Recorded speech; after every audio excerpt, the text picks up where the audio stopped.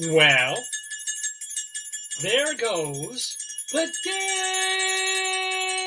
neighborhood. Good morning, everybody, and welcome. Welcome here live on this Saturday morning to a new edition, a brand new and live edition of the Dave's Gone By Facebookio, Podcastio, Programmio of the stream, featuring me, Dave Lefkowitz, featuring my darling wife on the bells, on the noisemakers, Joyce, and featuring all of you who tune in every week to see what. Chernobyl too? Well, actually, we could talk about that. Let's talk about it, because I'll tell you what's going to be on the show. I'll tell you quickly what's on the show, and then we can yak about, I don't know what's going on in the world. World War III Part 1, who knows? So, but as the world crumbles around us, we've got fun for you.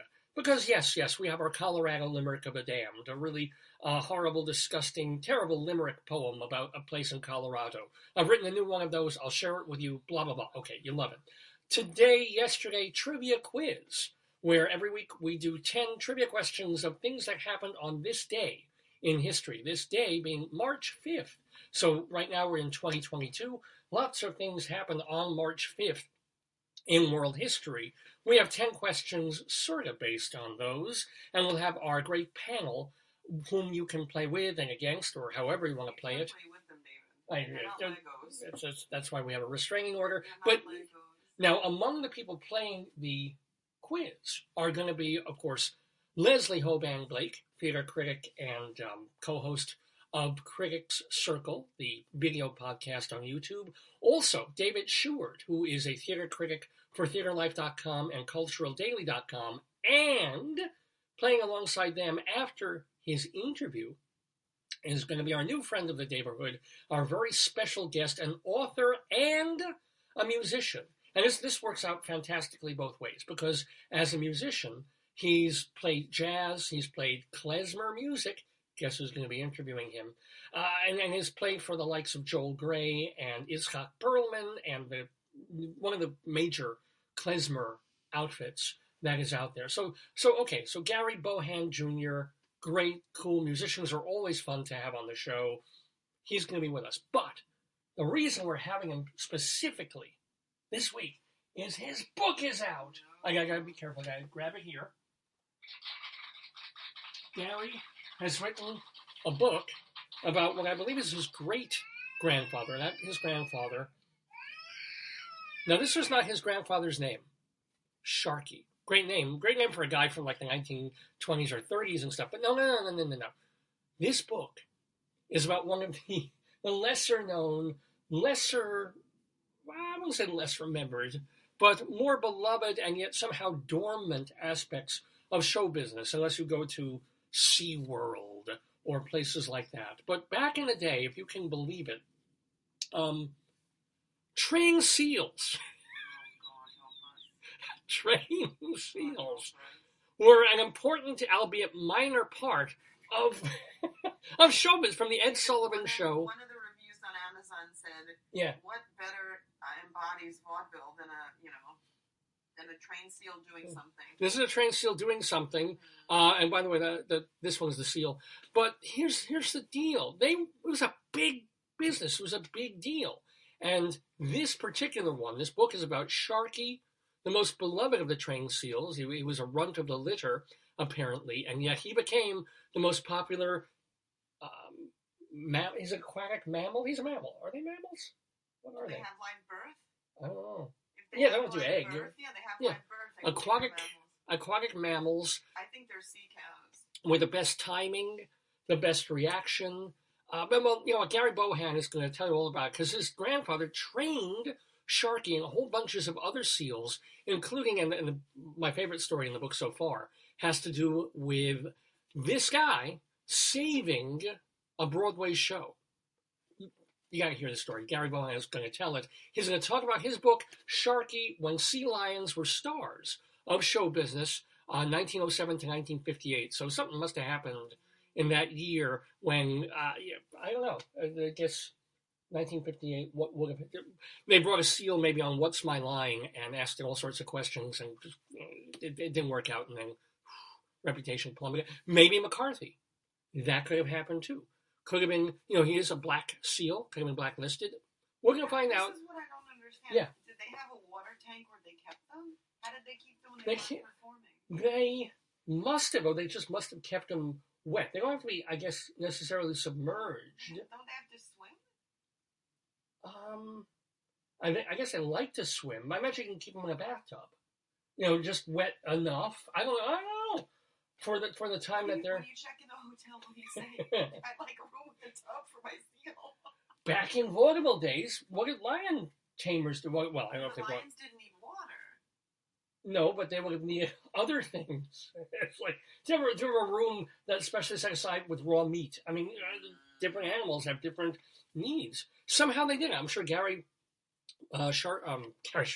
Bohan will tell us all about that, because that is a question. Like, if you're bringing a seal to be live on Broadway, it's a little different from Bill Berloni bringing a dog on.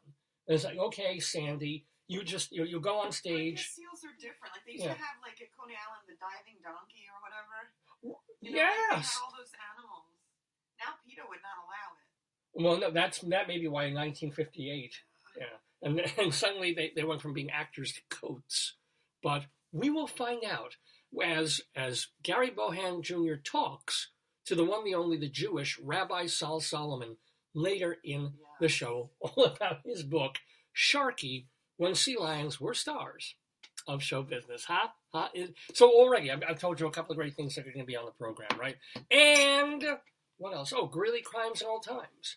This is where we go into the newspaper of Greeley, Colorado, where there are 2 weekly columns that are intentionally humorous, even though they're based on real things. One is a column about phone calls that come into the local police department, and the dispatcher takes them as public record, and people are like, this is happening in my neighborhood. It's weird. And they are weird. And they're noted down, and the funniest ones are put in the newspaper every week. Plus, Cop Log. Well, that is Cop Log. The other one is 100 Years Ago, where our friend of the neighborhood, Mike Peters, from the Greeley Tribune, will look at the newspapers back from 1922 and find the most weird, goofy, nostalgic-looking things that were in the paper 100 years ago. And go, yeah, I should reprint these just for fun. We mix them up. We call it Greeley Crimes and Old Times, and we do that every week right here on Dave's Gone By. So all that fun, all that delight coming at you on this episode of the show. Don't miss it. Stay with us. We're here from 9 until noon, as we are every Saturday, right here on this Facebook page. Yeah. Noonish. Ish noon. But yeah, I mean, what an interesting world. I mean, when you heard, okay, I mean, the Ukraine thing's been going on for 3 weeks now, but like just this week, you woke up, you put on the TV, and Russia was sending missiles into a nuclear facility. Didn't you? I mean, when I just put that on, I'm like, aren't we all going to die? What I think is a lot. So I know a lot of people in Europe, obviously, right? Like, all parts of Europe. And other people have said, like, it takes me an hour and a half, 2 hours, this long to get to this part of Ukraine or this part of Russia. And people are scared. They're afraid this is going to, like, think about it. We're distant, although air and stuff is not distant. But there are people on that same landmass that are like, is this going to blow out into all of Europe and Asia and every, continent? Now they're saying, whatever you want to believe, they're saying that they've secured the facility, and even though they were literally sending up things that were blowing up chunks of building, that the core, that the place where the goo is stored, is safe. That it's not going to, send up radium into the atmosphere to kill everybody within, 150-mile radius. When I don't know the specs on this. When we took out Hiroshima and Nagasaki in 1945. There was the instant flash that killed 250,000 people. How many people? The cloud. I don't know how. Yeah. Like, I don't know how the radius of post-cloud. I'm sure it's huge. I mean, come on. Yeah. No, I know. I don't want to grow. I mean, if I could grow new organs, like if someone said to me to grow specific new organs, I go there. But if they say you're going to grow like a third eye or maybe extra fingers, that I don't want. Or have lung stuff, no. You just made me think, wouldn't it be amazing Yeah. if, like, 150 years from now, we know that radiation and stuff like that creates deformities and changes things and changes DNA and wouldn't it be amazing if we get to the point, maybe 200 years from now, where it's like they have a facility that's just glowing and stuff, and they know where to put you. So it's like, oh, do you need a new liver? Stand on this line, and you get zapped in a certain way, and then somebody else, I'll keep the penis I have, but if I can get like an 8-incher, this line, please stand here, and they literally target the nukes to change your DNA, or they could even get to the point maybe another 100 years from now, where I want to have a child, and I want this child to be musically talented, 5'11", hair that never goes bald, and also, But I don't know if it has that. Well, not yet. Maybe we don't know what we have and haven't harnessed yet in terms of nuclear and solar energy. Maybe we're just on the precipice, and right now it's just used for weapons, and it's just it's actually sometimes used for cancer research and things. Imagine that. If we do this with nuclear power, all the men will have 8-inch dicks. Okay, but I would hope that there would be cures for other diseases before that would be the first. Dicks come first. No, I think there should be cures for diseases. I think that'd be great. But no, this whole Ukraine thing, because it's so easy to have this knee-jerk response of like, we're not going to attend Veselka, or actually Veselka's probably Ukrainian, where the Russian tea room is hurting for diners over on West 50-something Street in New York. Russian tea room, which has been around for 80 years or something like that. A hoity-toity Russian restaurant serving blinis and chicken paprikash. And so I was there once. It was lying. But this idea evil Russia, they're doing this. We're not going to attend this guy's restaurant in the and I get it. I mean, who was going to any kind of Arab restaurant after 9/11, right? And it's sort of your little ridiculous, pointless protest that isn't even affecting what's really going on over there. And I feel like this because, Russia bad, Russia evil, Russia this. I was in Russia, okay, 20, 25 years ago, with a friend of mine, a couple of friends actually, and had a marvelous time. We were in St. Petersburg twice. We didn't go to Moscow, didn't go to any outlying stuff. And there were weird moments and things, but nothing really scary. The people were very nice and very open and very warm. I know that sounds incredibly counterintuitive as we talk about this. And it was an amazing place to be. Again, St. Petersburg, I know, is kind of different from Moscow. And now you hear they are evil. Like, nah, I was there. They're not quite. And I remember the weirdest part, because they're sending essentially 17, 18, 19, 20-year-olds to fight and kill and, take over Ukraine and kill Ukrainians and do all. I remember one of the weirdest moments when we first came to St. Pete. It was like a first or second day. And I didn't speak English. My friend didn't speak English. We had friends who translated for us. They were living there for a while. They spoke pretty fluent Russian, so that helped a lot. But we're going along, and suddenly there's this troop of about 4 or maybe even 5 or 6 young guys from the military, right? And I swear to God, they still had peach fuzz on their faces, and they're walking around, and they're in uniform, and they've got these Kalashnikov rifles on their backs. They're walking around with guns that could kill us instantly. And you know me, I'm terrified. I'm like, let's just get the fuck out of here. When you were in Argentina and your bag rang in tower and they came over with the military guy came over and he had the huge gun, you were like, what? It's my library book. You were yelling at him, so you weren't afraid then. Really? Yes, he came over in full military gear. He had yeah. And he's like, I don't remember that at all. You're like, it's just my library book. It rings when I go to stores. And I'm like, which it was. Yeah, but I was scared we were going to get, Oh, well, but I was scared. Did you call the embassy? Yeah, and Argentina was later than Russia. Russia was my first trip out of the country anyway. I can go to London first. I can go to Paris first. I can go to Montenegro. No, I went to friggin' like Prague in at that point Czechoslovakia, now Czech Republic, and then St. Petersburg, Russia. And we're standing with these guys, and our translators is Yaka, and they're just young kids. They're curious about Americans. They don't see them at that point. It was only 2 years after Glasnost. There wasn't tons of Americans. Yeah. Because I study aging, it was a young soldier in his 20s, Russian soldier, sitting on the ground crying because a bunch of my people, older people, were yelling at him. Ukrainians were yelling at him and telling him, what you're doing is wrong. And he deferred to age. So he's sitting on the ground with the whole military thing and the gun crying because.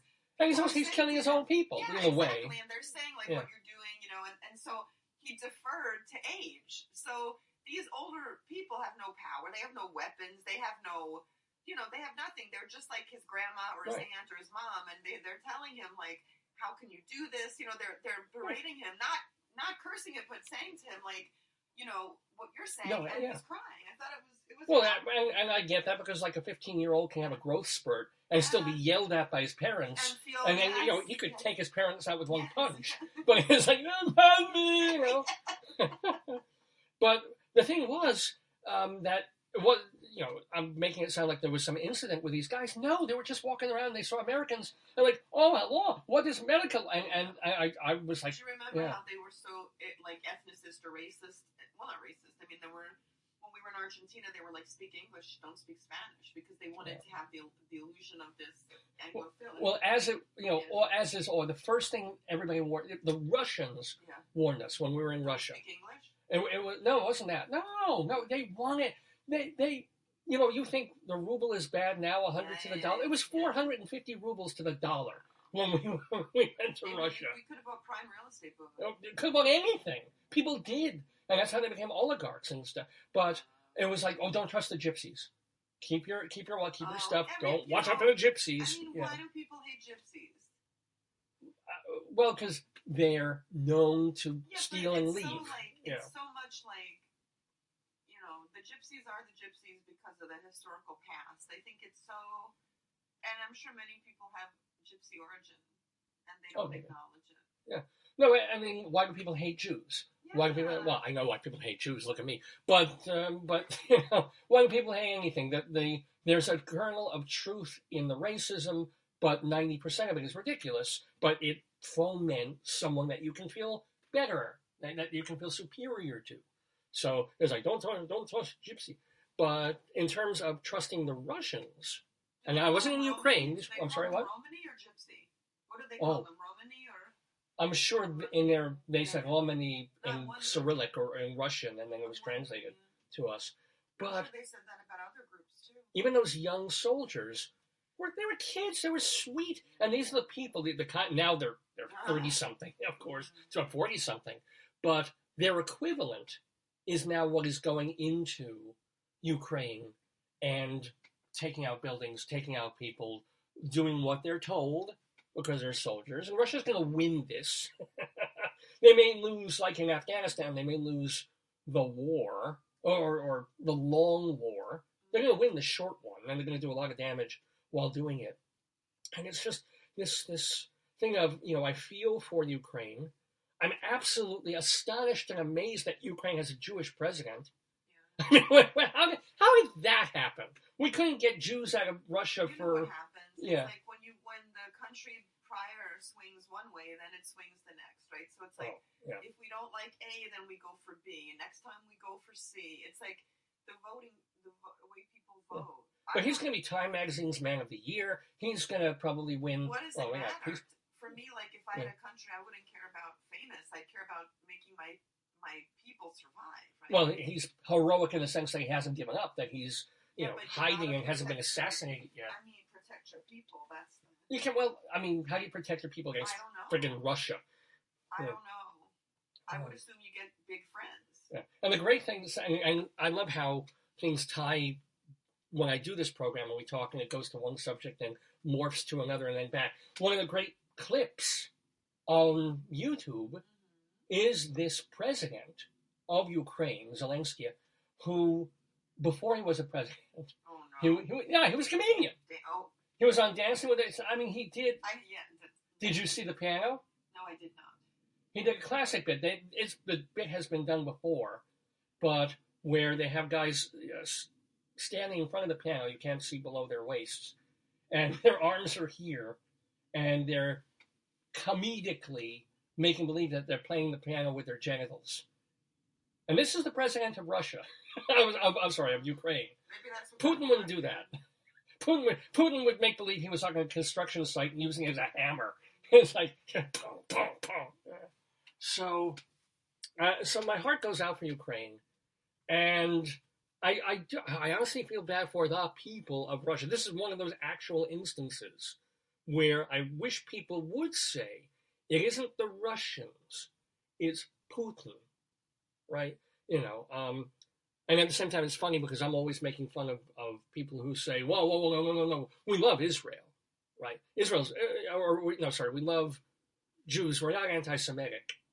Jews are fine, they're great, etc. No, we just hate when he was in power, Bibi Netanyahu, right? We hate the Israeli government, we hate what they're doing, and I would always say, very thin line, right? Because I'm a strong Zionist. So I'd be like, oh yeah, you really, you only hate the Israeli government, and you think, no. But in this particular case, I'll go on record and say it's the head guy who's just a little bit, and it's funny, if this happened 30, 40 years ago, we would have totally understood it. It was manifest destiny.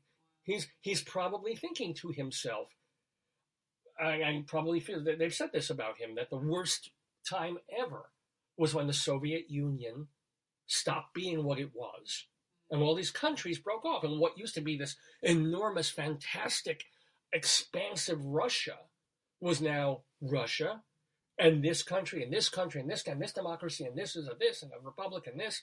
And he's like, if he gets this, it's Hitler-esque, but it's also what the United States was doing every time we go further inland towards the West Coast. It's like, we're here. It makes sense that we go a little further. There's Indians there. Put them here. Oh, there's Mexicans there. We'll kill them. Okay, and we'll just expand this way. And now it's ours. And I won't be shocked if Putin's whole thing was, okay, we want Ukraine.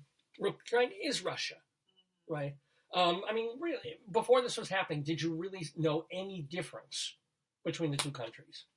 If I told you something was happening in Kyiv, or somebody's like, you would think, well, that's Russia, right? It's Ukraine, it's Russia, it's Ukraine, it's Russia. We have friends. So, we have a friend, member, Stephen from UNC, now he's in Texas. Yeah. But he's a historian of that region. He could provide, they provide on Twitter reading lists of the different kind of places and historical stuff. Stephen could. Yeah. Well, the other thought is if he takes Ukraine, which he can, will he then go back into Tajikistan, Turkmenistan, all the stands, even Eminem Stan, which he's been eyeballing for a while now. Yeah. So the other thing, the one thing that I haven't heard about, and I'm surprised maybe they're suppressing it or not saying, is Russia and Moscow and that area must have a lot of Ukrainians and people of Ukrainian descent living in Russia, right? Whether they're being arrested, whether they're being watched the way Americans watched the Japanese during World War II, I don't know. But where's the terrorism? In other words, Russia is encroaching into the Ukraine, doing all this stuff. Where are the Russian Ukrainians who are watching this, have maybe family living in Ukraine, and saying, okay, we're going to find some Russian diplomats, dignitaries, police. There are protests. I see on Twitter a lot of protests and stuff where people are Russian in Russia protesting, but I think people are afraid that there'll be retribution. Right. But they're, if they have crazy... You're not talking like the IRA. Well, why not? I don't know. That's where is the Ukraine IRA that somehow figures out a way to blow up a Russian bank? But some people, when they become part of another country, they lose their past affiliation. They might have self-hatred for their group. Oh, maybe. Maybe they feel like we're more kin with our country than our ethnicity. I don't know. I don't know. Well, let's see, because in the mail this week, apropos of really nothing, but apropos of all this, a package came from Saginaw, Texas.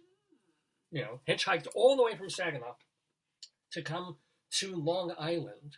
So let's see if this, whatever this is in this box, feels about Texas very strongly and will always feel Texan, or if it immediately adopts the culture of New York and Long Island and just says, oh, no Texas at all. What could this be? The box came for us earlier this week.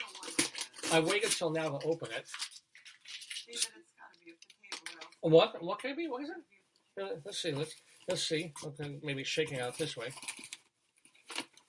Oh, it's whatever it is. It's in a bag of some sort. I wonder what it could be. Any guesses? Tuna fish? No. A chicken? Chicken? No. One more. Centipede? Let's see. I think it's got legs. Oh my God. Why am I always do it off camera. Let me show you on camera. The excitement that happens when into the neighborhood comes a new potato. Here it is. Oh my goodness. He's got a belly button. Look at that. Well, let's see. How is he? He's got kind of deep offset eyes. A bit of a faded ribbon, but not bad. He's got his special Spuds potato tag and his little flap, his tush flap. He's got, can you see that? He's got a bit of a hemorrhoid? But oh my goodness. Now, potato, you're from Texas. You just came from Texas. Are you a Texan or are you always already a New Yorker in spirit? Go fuck yourself. Oh, he's a New Yorker. He's from New York. It's like he's giving up Texas already. Yeah, I'm going to push somebody on a subway train right now. No. Potato, don't do that. That's not a good thing to do. Oh, I wanted to tell you this is horrible. I love horrible stories, but this happened this week, and one of the reasons I wanted to tell you was there was this kid. He was at the dinner table, like a teenager. Yeah. He was at the dinner table, finishes dinner with the family. Goes into the room, I think it was going to take a shower or something like that. Stepped on a live wire. Something connected to another thing, and circuit ran through him and he was electrocuted. Did he die? Right? Oh, yeah. Oh, my God. Do you know where that was? Where? Argentina. Maipú. It was the Plaza. Where were we at the Plaza Hotel? We when Joyce and I were in Argentina about 20 years ago, one of my favorite moments in the whole, and we saw theater and we saw dance and we ate at all these wonderful restaurants and went to tangotecas and watched people. I mean, we were just treated spectacularly in Argentina. But my favorite moment of all was finding a street that was M-A-I-P-U. M-A-I-P-U. Maipú. And of course, took a picture there and I could always tell people, and I would, whether they wanted to hear me or not, saying, oh, look, I am standing on Maipú. Well, if you pick your nose up, you can smell Maipú. Maipú is everywhere. And it's just as many puns as I could possibly make on Maipú. So I feel bad, of course, for the kid who was shocked to death. But, it's very sad that Maipú was responsible for shocking this kid. No shit. Yeah, seriously. Anywho, it's 9:30 in the morning, Eastern Time, and you're watching the Dave's Gone By Facebookio Podcastio Programmio of the stream with me, Dave Lefkowitz, Joyce, my wonderful wife. We will have Gary Bohan Jr. on the program shortly, talking about his brand new, really fun book, Sharky, and he'll be talking to the one, the only, the Jewish Rabbi Saul Solomon. Yeah, I'm going to need to get some stuff for him before he goes on the air. That's important. And our Colorado Limerick of the Damned and our Today Yesterday quiz. And coming up right now, are you feeling like a criminal? Oh, well, I can get this started. I've been waiting. little slight delay in the beginning of this. So, meanwhile, I'll remind you that every Dave's Gone By is a bit different and a bit the same. That's the fun of it. I can talk about all different things. Plus, we have some regular segments. If you want to know more, if you want to hear older episodes of the show, not to mention all the incredible guests that we've had over the years, and let me tell you, we have a couple of unbelievable guests lined up for March on this program. You know, Gary Bohan, yeah. And then I'm going to mention a couple of names and going to be like, you've got to be kidding me. Yeah, going to be on the show this month. I'll tell you later in the program. But you can hear all our older episodes at davesgoneby.com. For the first 16 years of the show, we were audio only. We were either a internet only broadcast or we were on terrestrial radio and college radio. And so there was no real visual to it. Now, obviously for about 4 years, we've been doing this Facebook show and loving it. So all of that, the video, the audio, it's at davesgoneby.com. Plus, you can find all our archives at archive.org. Archive.org is a nonprofit website dedicated to preserving entertainment and literature and the arts from, the past 2,000, 3,000, 4,000 years. Whatever they get their hands on. That's either permissioned or public domain. Archive.org. I had to adjust the toilet paper because there was nothing left on the roll. Yeah. And this fell on me. Oh, I did this week. Yes. This happened. Ladies and gentlemen, sorry. Where I work, near where I work. I said, watch, careful. I sometimes go and get a bagel in this little strip mall area. And I go there about 2 or 3 times a week because that's fine. It starts my morning in a fun and happy way. And then one morning, I'm walking, coming out of the car, and I see this on the ground. And I'm thinking, okay, this is going to be some fun stuff. I'm thinking, what do I do with a sign? Now, most normal people, most intelligent normal people in a pandemic would not pick up a dirty sign off the road and just do anything with it. It's just, there's a sign on the road. Hopefully the garbage people will get it. Okay. No. Ladies and gentlemen, I saw this and I'm like, I need this, and I know exactly where I want to put it. So for the past week, I hung this in the bathroom. Yes, no dumping. Area under video surveillance. Violators will be. So really, not only can't you poop, but you can't rape in our bathroom here in the house. But Joyce just said this sign fell on her. So it may be time to retire our no dumping sign, or to dump our no dumping sign. I should probably put it on Craigslist, see if anybody wants it. Because aren't you tempted? We'll get to Grilly Crimes and Old Times later. Aren't you tempted when you see like a street sign, like a stop sign, or one of those yellow school signs, and it's overturned, it's on the ground, they're obviously not using it anymore. So you just want to take it, and it's not really stealing because you're not doing vandalism to the sign. It's like, what can I do with this? Railroad crossing. Wouldn't you love to hang an actual railroad crossing sign, like between the kitchen and the living room or something? Maybe it's just me. Is it just me, hon? It's me. It's just me. What else can we do? You know what? Why don't we, because already we have our guest waiting here. So I'll put Grilly Crimes and Old Times a little bit later.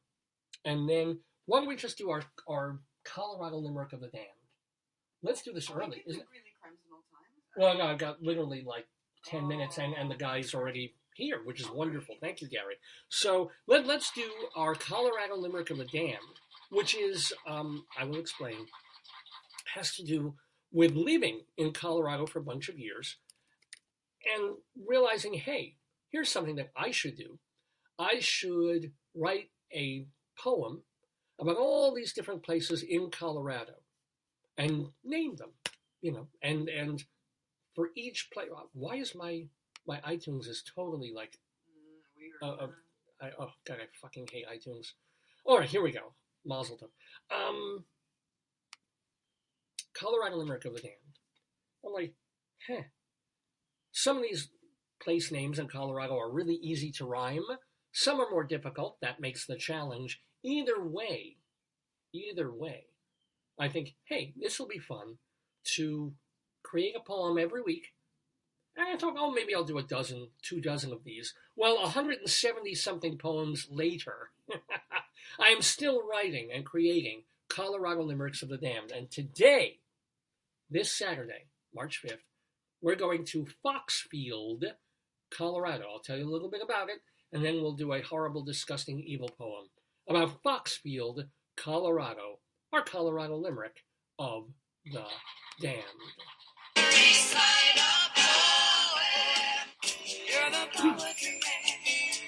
A limerick is a comic verse of 5 lines, in which lines 1, 2, and 5 will end with words that rhyme. And likewise, verses 3 and 4 also end with words that rhyme. So this is a limerick. Rocky Mountain, Colorado. Oh, Colorado, indeed, ladies and gentlemen. So here's the deal. Let's see, how bad is this one? We're going to... You don't want to lose the guest. All right. Is it R-rated? Is it G-rated? Is it... This one is... Oh, yeah. Why don't you hold it? Let's hold it. No. If I hold it, then they'll definitely throw me on Facebook. But Foxfield, Colorado, is a statutory town. So I guess you have to be 18 years old to get into it. Oh, wow. It's part of the Denver metro area. I've never been, we probably drove through it. What is it called? Foxfield. Oh, it sounds pretty. Got about 750 people living there, but it's in that really near Centennial, Colorado, near Aurora. It's really kind of in the heart of things in that Denver metro area. Not really much else to tell about it. It's part of that. Suburban Denver, if you want to put it like that. So, what else can I tell you about Foxfield? This wretched poem, this Colorado Limerick of the Damned. If you pick up women in Foxfield, you'd better be wearing your pox shield. The unlucky souls who sampled their holes caught so much contagion, their cocks peeled. If you want to complain about that, please send email to davesgoneby@aol.com, davesgoneby@aol.com. I try and read every piece of mail that I get. I don't necessarily have the time to respond. davesgoneby@aol.com, or you can always message me, leave me messages or just post right here on this Facebook page, Dave's Gone By. That was our Colorado Limerick of the Damned on Dave's Gone By. Oh no! Oh, I pulled down the volume. I'm sorry. Let's redo that one. Mr. Horace Greeley was no fool. Now we're talking. I'm sure that you'll agree with me that Greeley was no fool. What he is getting at is that Mr. Greeley was no fool. Yippee-yi, yippee-yi, yippee-yi-yi-yi, yippee-yi, yippee-yi, yippee-yi. Ladies and gentlemen, yes, you're watching Dave's Gone By live on this Saturday, March 5th, 2020. We got our Today Yesterday quiz coming up. We've got our Greeley Crimes and Old Time segment coming up. But most importantly, right now, we have our guest ready and waiting in the neighborhood. He is the author of a very different kind of a book about the showbiz, about the vaudeville era, the early era of television, and it's sealed with a kiss. Notice we're calling this episode Seal of Approval. Get it, seal for Sharky. We'll explain. Rabbi Saul Solomon is coming into the neighborhood as we speak on a wave of music that this guest will be very familiar with because it's klezmer. No?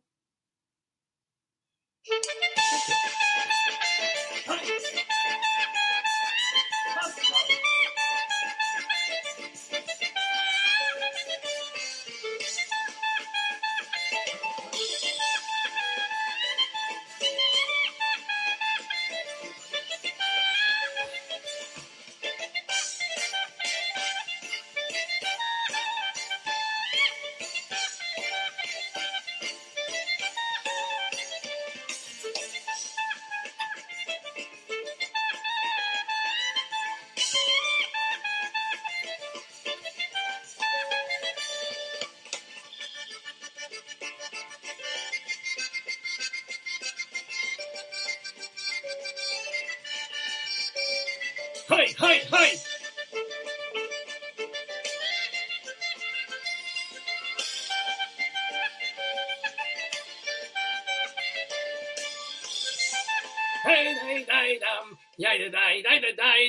Hi, my friends. Oh, boy. We give the seal of approval to this episode because joining us in the neighborhood, remember to unmute your microphone when we want to talk to you there, but we have the author of a new book, it's an entertaining book, also a bit on the scholarly side, so it hits both boxes, if you will, and it's all about kind of a lesser known aspect of the showbiz, if you will. Would you believe that there was a period of time when it was a very big thing to have trained SEALs on talk shows, on the stage, on vaudeville, and even, in a wonderful story in here, on Broadway? Well, this man's great-grandfather was a trainer of SEALs and basically created this whole idea. He wasn't the first person to do it, but really made an industry out of training SEALs like this one, Sharky, to be entertainers. Ladies and gentlemen, an entertainer indeed, because not only has this man, Gary Bowen Jr., written this book, he's also a musician himself and has played klezmer music with some really wonderful people. So would you please welcome to the neighborhood on this Shabbos, Gary Bowen Jr. Shalom! Shalom. Thanks so much for having me. Oh, you're most welcome, and we are most delighted and thrilled to talk about your book. So the thing is, it's one of those things, because years ago on this program, we had the grandson of singer, songwriter Benny Bell. You know Benny Bell from Shaving Cream and all those novelty songs, and you all know who that is. No, actually, I do not. Oh, well, there goes that anecdote. But the point was, it skipped a generation. It wasn't Benny Bell's son who wrote the book about his biography and told, oh, this is the guy who wrote Pincus the Peddler. This is the guy who wrote Shaving Cream. It was the grandson. You skipped like two generations. Yes. About your own family. How did this coalesce into actually writing this book about your family and SEALs? Well, growing up, we as a family didn't really talk about SEALs and this whole lineage, if you can imagine that. And it was another podcaster actually that contacted me because he wanted to do a story about Sharky. And I said, well, you really need to talk to my father, which he did. This goes back to 2015 because maybe it was brought up 2 or 3 times during my childhood. So I didn't have anything to really tell the guy. So he talks to my father, doesn't really go into anything. And then the podcast comes out about 3 months later. This is now November of 2015. And I listen to the podcast and my jaw drops. I'm thinking, how could I not know this? Yeah, exactly. And it's good that your dad at least had the stories and because again, it's all about not even his dad, but his dad's dad that should be true. Told. Yeah, that's right. Although it's actually in part about his dad as well, because he got into the business. He was my great-grandfather's son-in-law. So my grandfather, do the math and it works out. Math is useless. So let's get right to it. A fellow named Ewing, your great-grandpapa, was like suddenly got involved with SEALs. Talk to me. And it was suddenly. He was a young man. He was 23 years old, wanted to become an electrician. So him and his 2 brothers are off to the city of Buffalo. They grew up in the outskirts of Buffalo, and on their way, they stopped by a friend. It was the their uncle's wife's brother. Some more math for you. Okay. Right. So they stopped by his place, and he happened to be a SEAL trainer. A world-renowned. Let me stop you right there. So that was already happening. People were already figuring out, a SEAL is cute and can do tricks. Do you know where that really, really, to start with Eskimos? I mean, who looked at a SEAL on the ice somewhere and said, if you put a ball on its nose, that's going to be fun. Well, it largely started with this guy, my great-grandfather's uncle's wife's brother. So in the late 1800s, wouldn't you know it, just through serendipity, they stop by his house. He's looking for some assistance. Yeah.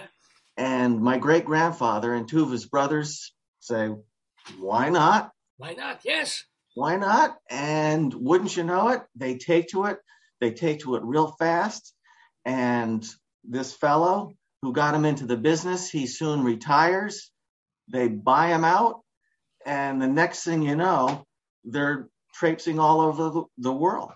Now, here's what I don't understand. Like, seals are incredibly cute, and they're slick, and they're adorable, right? Okay, they're fine. But, one thing you're told is, seals are also, they're not cuddly little, they bite you. They're horribly vicious animals. What makes certain people be able to go to a seal and go, here, play cards. Here, toot this horn. And other people like just swimming along and a seal bites their leg off. No, it's true. And it's a good question because it's paramount to their training techniques. They bonded with the animals and that's really was the first thing they did.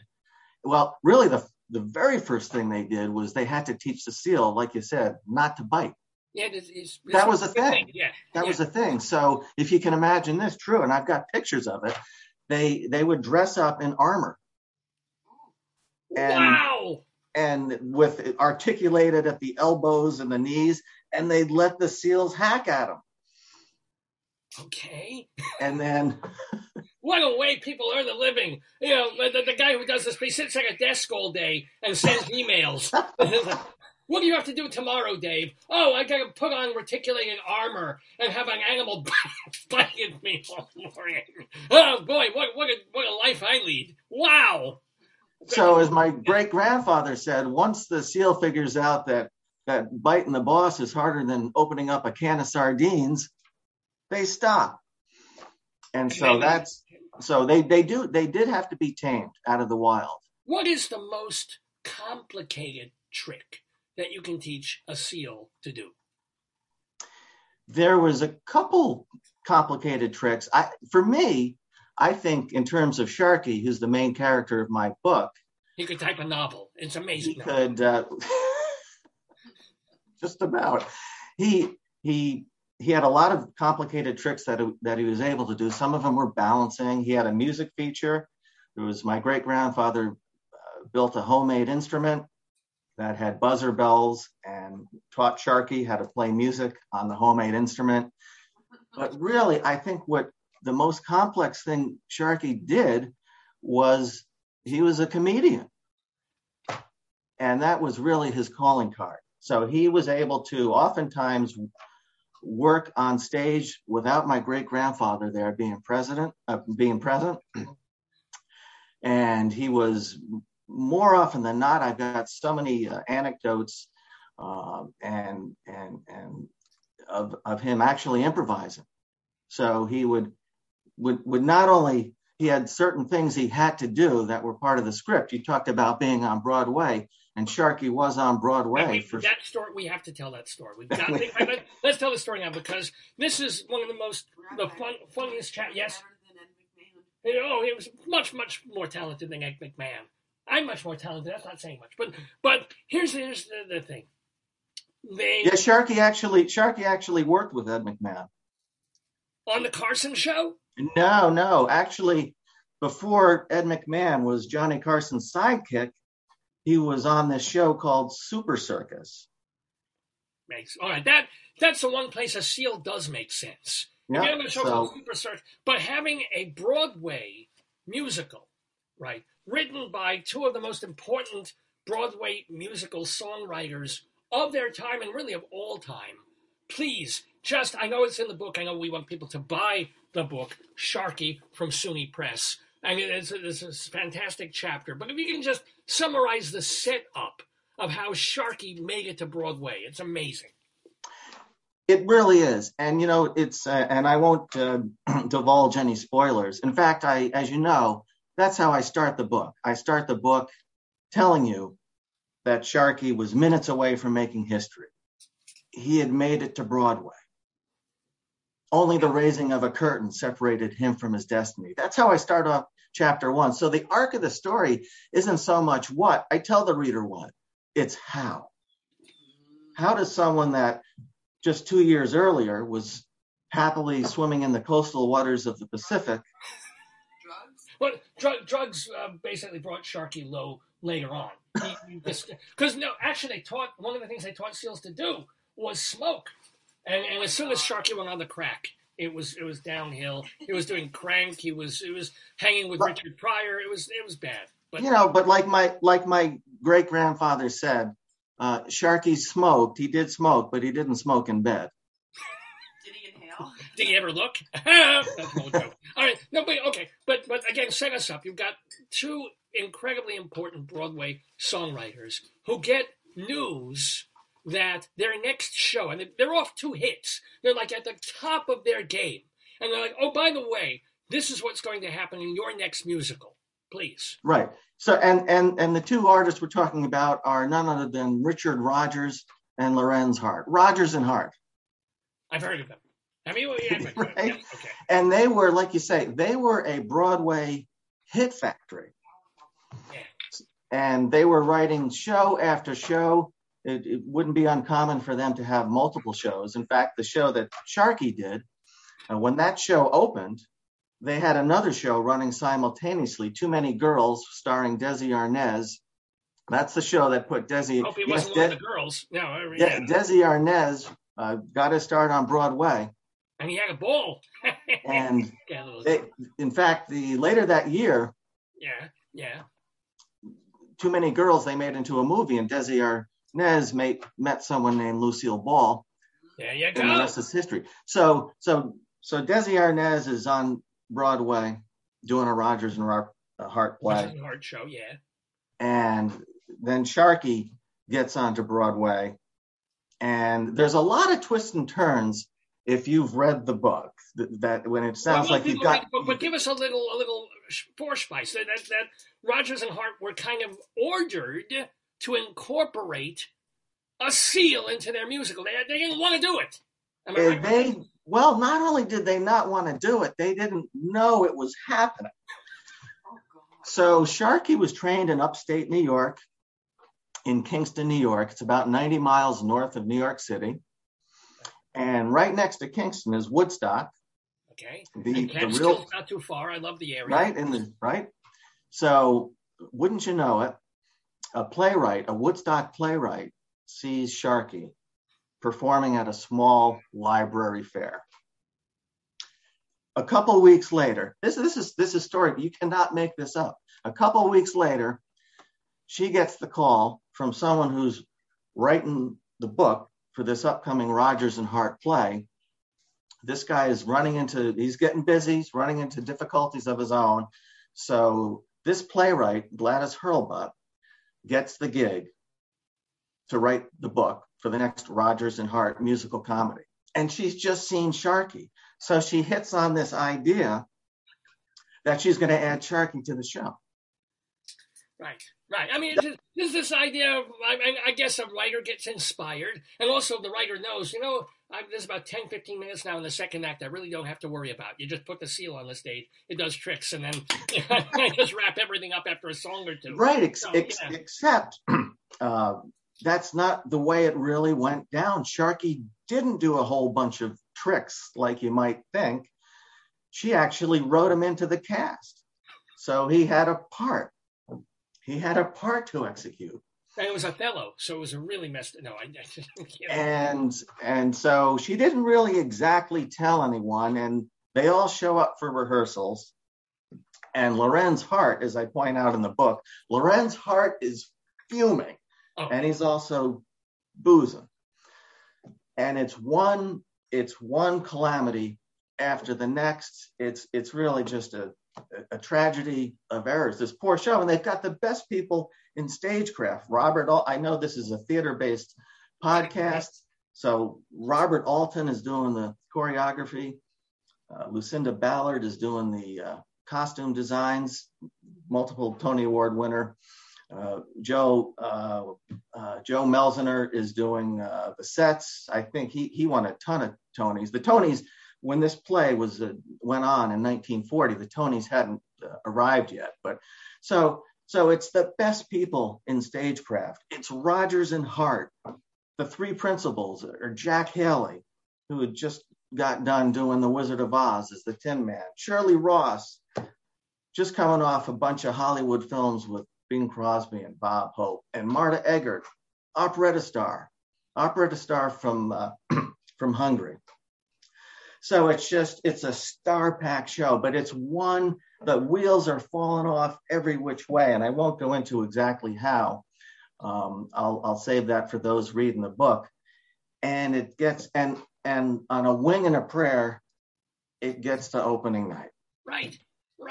And I won't even say what happened, but it's a wonderful story, and go figure, just the way Broadway, you get, the light snatched from the jaws of near tragedy, and then what was supposed to be like, how on earth are you going to put a seal into a Broadway musical, becomes in some ways the reason to see that Broadway music. I wish there were more seals in Broadway music. It would be very tough to put them in Cats. Right. Cats would be tough because they eat the seal. It would be a bloodbath because, fish and cats. But ladies and gentlemen, we're talking to the author of Sharky, Gary Boang Jr., When Sea Lions Were the Stars of Show Business, available from SUNY Press. Now, Gary, also, I just want to ask, though, tons of seals do tricks, right? They got this particular one. He was like the runt of the litter. He didn't even know why the guy sold it to him. What did Sharky, what magic, what made him the Ethel Merman of seal actor people? But I can't believe I just said that. But you know what I mean. Well, Sharky, he was a jock. He was the class valedictorian. And he was a comedian. He was the class clown. You say class valedictorian. Can you also explain the reference, because your grandpa set up a school, if you will? He did. He set up a college. He set up which he called Seal College. So at the onset of the show, I heard you and your wife were talking about Dave's wife. Dave's wife. My apologies. Talking about where they end up pool or things of that sort. So this college had several pools. It had a main tank and it had two smaller tanks. And where these sea lion seals, that they were one and the same. Sharky was really a California sea lion, but back in the day, they called them seals. Got it. Okay. Yeah, because they are different creatures, believe it or not. They're not exactly the same. The flipper is a little different on a seal versus. At least I looked this up. I'm not wrong about this. No, you're exactly right. It's the seals. The sea lions are more. They're better able to get around. And by the way, how many times in your life have people told you the walrus and car joke? How many times have you? Why is the walrus like a gasket in the car? Because they both like a tight seal. How many people have told you that joke? I've heard the Tupperware version, but yeah. Well, yes, of course. Yeah, you're right. Absolutely right. Yes. Continue. I don't even know what to do, but continue. Well, no, again, if you have a Broadway show, right, and you're putting a seal in it, is there a giant tank backstage and he goes in there and he comes out? What happened? I mean, what do you do with a seal when he's not on stage? So a seal, sea lion seal, they can be out of water for a certain period of time. Okay, for how long? Like, I don't know exactly how long, but enough where Sharky actually knew when to come on stage. So he could tell by the music when he was due. That's fantastic. I love it. So he would hang out backstage with the boys in the boys' dressing room. And without any prodding from his trainer, he would amble on over to the stage when his part was due, and then he'd go and do his scene. And then he'd go back and he'd win at poker. It was amazing he could do it. No, there is one story also early in the book that made me kind of mad, because I'm wondering about how long a seal can be out of water. That in previews when the show was, or like the day before opening night or whenever it was, he was stolen. He was. There were tryouts, just like they are today. So before they went to Broadway, they had tryouts, first in New Haven, then they went to Boston. And Sharkey was kidnapped, seal napped.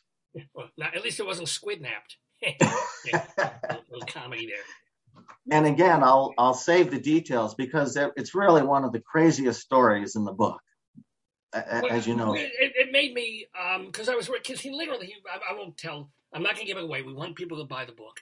But he's really taken away from the theater. He's on city streets, and I have to wonder what the hell that does to the underside of a seal that's just kind of used to being on ice or water. I'm amazed he wasn't somehow physically damaged by the experiment. And he wasn't. It was fun. He was stolen. It was a stunt. It was a thing.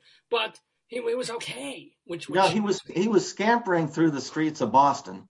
Right. Because his seal nappers lost control of him. And he escaped. That's what happened. Yes. Yeah. And he ended up in a Harvard University dorm in a bathtub. And that's where the cops found him. Yeah. Wait, not only was he in as long as we're giving away the story, somehow nobody else did this for him. He went into a bathtub and turned on his own water. Oh my God. That was one of his tricks, yes. He was able to draw himself a bath. Could he mix a martini? He probably could if he had a thing big enough. What a story of this. Wow. So, let me. Talented, Sharkey. It was amazing. I mean, did you ever, when you were gathering all this information, when you were learning about your family, when you were thinking about even writing this book, did it occur to you? I mean, have you gone with seal people and watched them train seals? Did you do some stuff with actual seals yourself, or is this all just research? It was all just research. In fact, I knew so little about my family's heritage. I can remember just taking my kids to see a trained seal show. And the thought didn't even come into my mind that this is what my relatives had done. Wow. That's how divorced it was. No, but once you started writing, did you think, I should probably, wherever the hell they're doing, I should go to SeaWorld and talk to them and see what's involved, and maybe they'll let me, toss some fish or teach you, or even that? Do you just say, no? Yeah, I didn't do it. I thought of maybe going to the Boston Aquarium, but what my great-grandfather had these seals do is so unlike what seals typically do and what you might see a seal do at an aquarium or a theme park.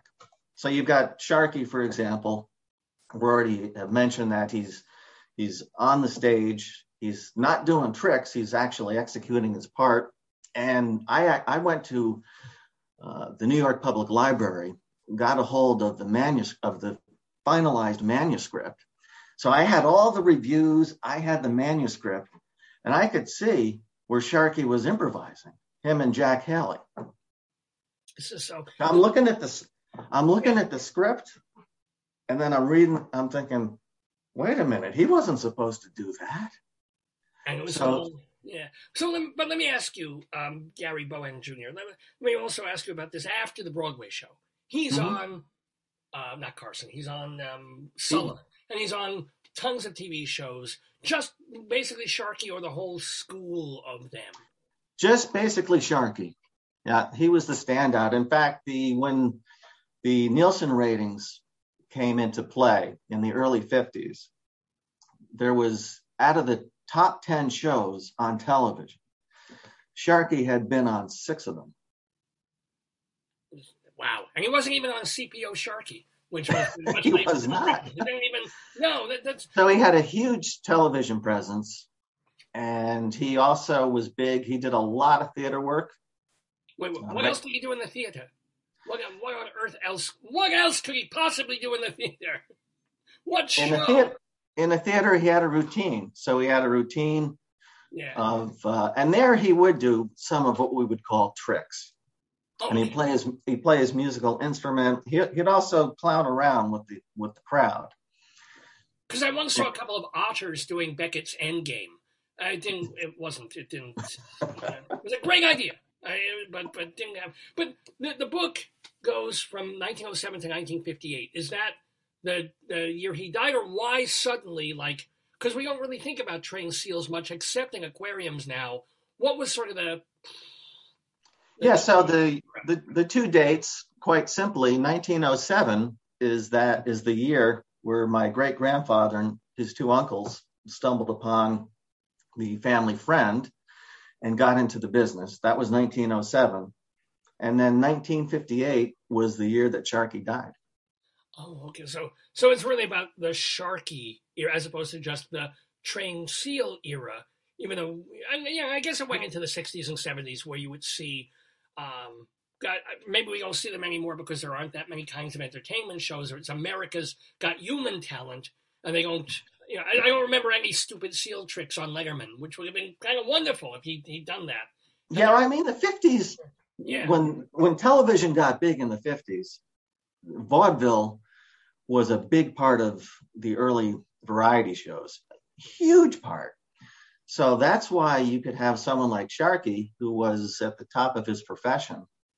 That's why he was doing all the big shows: Sullivan, Milton Berle, Sid Caesar, Imogene Coca, people of that sort, and Steve Allen.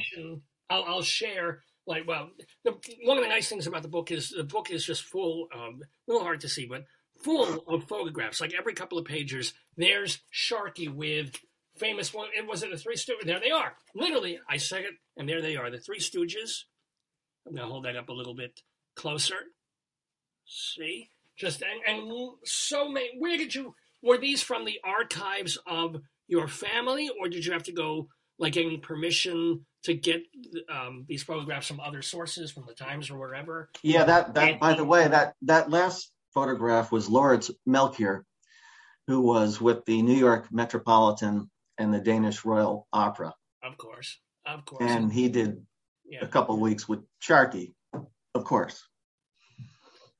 Did any of them, some people I'm sure were like thrilled and adorable, and were any of them like just doing it for the paycheck and like, oh my God, my career was here and now I'm second tier to a seal?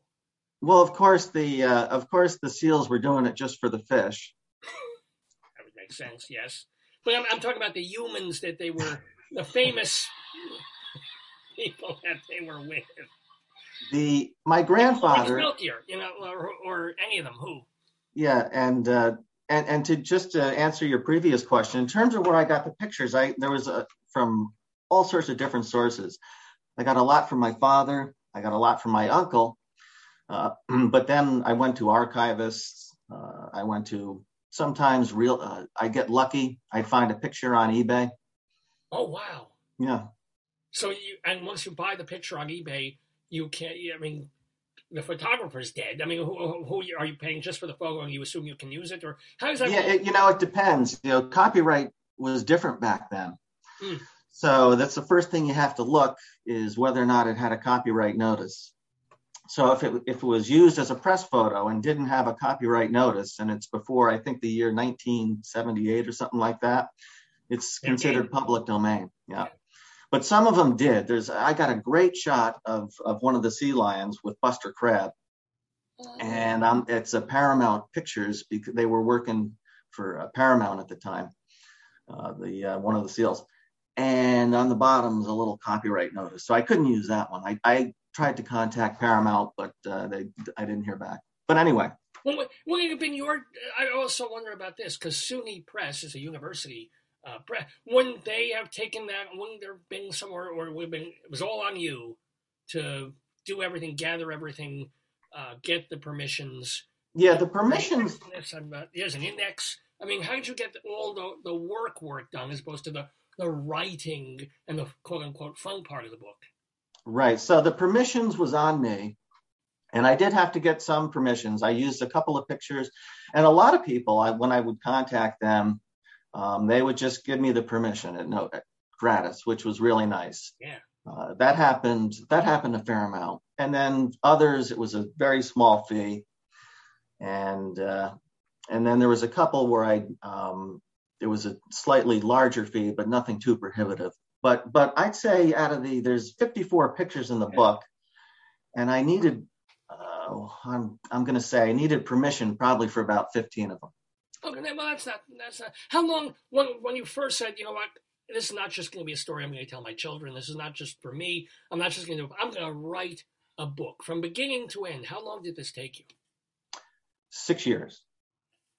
Gewalt. Yes. If you'd known it would take 6, well, yeah, I think you would do it again. I think this is the story that you had to tell. I would absolutely do it again. Yeah, I'm in a different phase now with the book. The book's coming out April 1st. So I'm in a different phase of the journey, if you will. And I try to calculate how much time, it was certainly thousands of hours I put into it. Well, I loved every second. Well, do you think you'll write another book about something else, or more about your family, or maybe, I don't know, trained walruses? I don't know if they have them.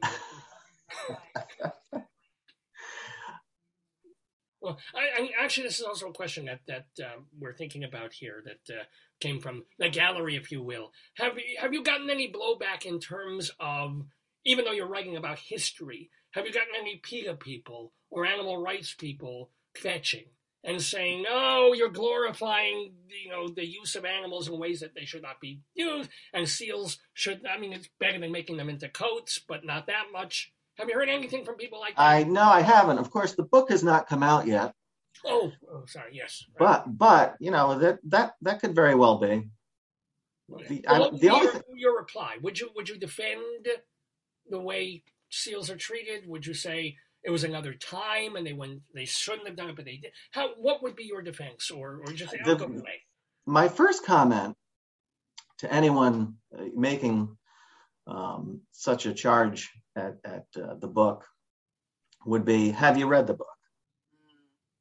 Because history is not always as black and white as people think, and especially this story, it's really a bunch of tapestries of gray. There's nothing, and in terms of any notion that the animals were mistreated is, I fully do away with that.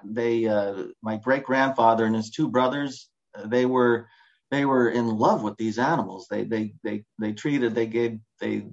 practically treated them better than humans.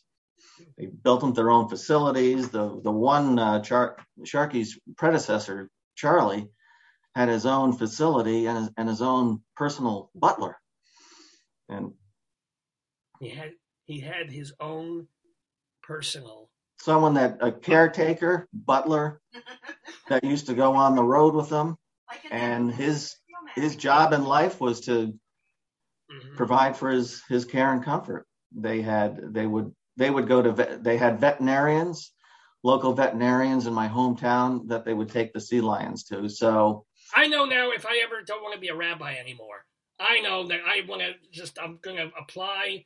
I'm going to go on LinkedIn or Indeed and just get a job as a seal butler. What a life! And any fish he doesn't leave over, I can fry up on a Friday. And just have there you go. But they both herring. I'm totally. Before we bring in. Oh, actually, we are bringing in a moment or two people to play the Today Yesterday game with Dave, the history quiz that you're staying for, Gary. So, but quick question, but we haven't even talked about your music stuff. You play a cornet. And I sort of think I know what the fuck is a cornet? I've never had it quite put to me like that. Oh, you haven't? It's very similar to a trumpet. It's the same range. It's the same fingering. The bell is a bit more conical, so it's a slightly softer, mellower sound, but it can still.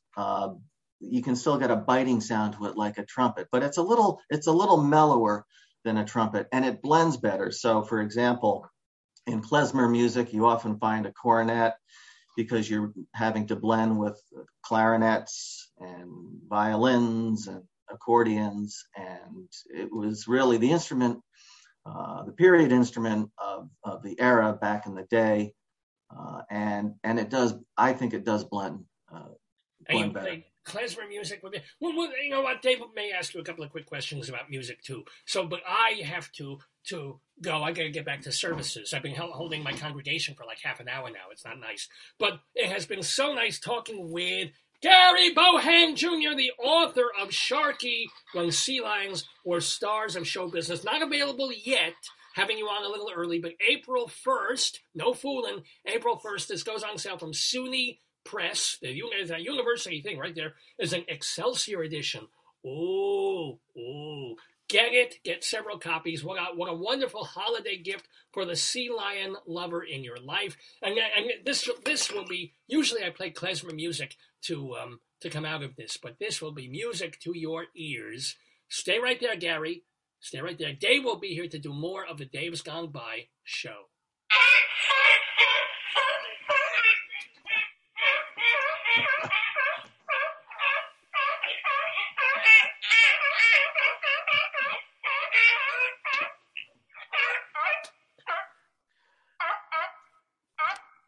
I'm gonna throw you peanuts. Is that Sharky?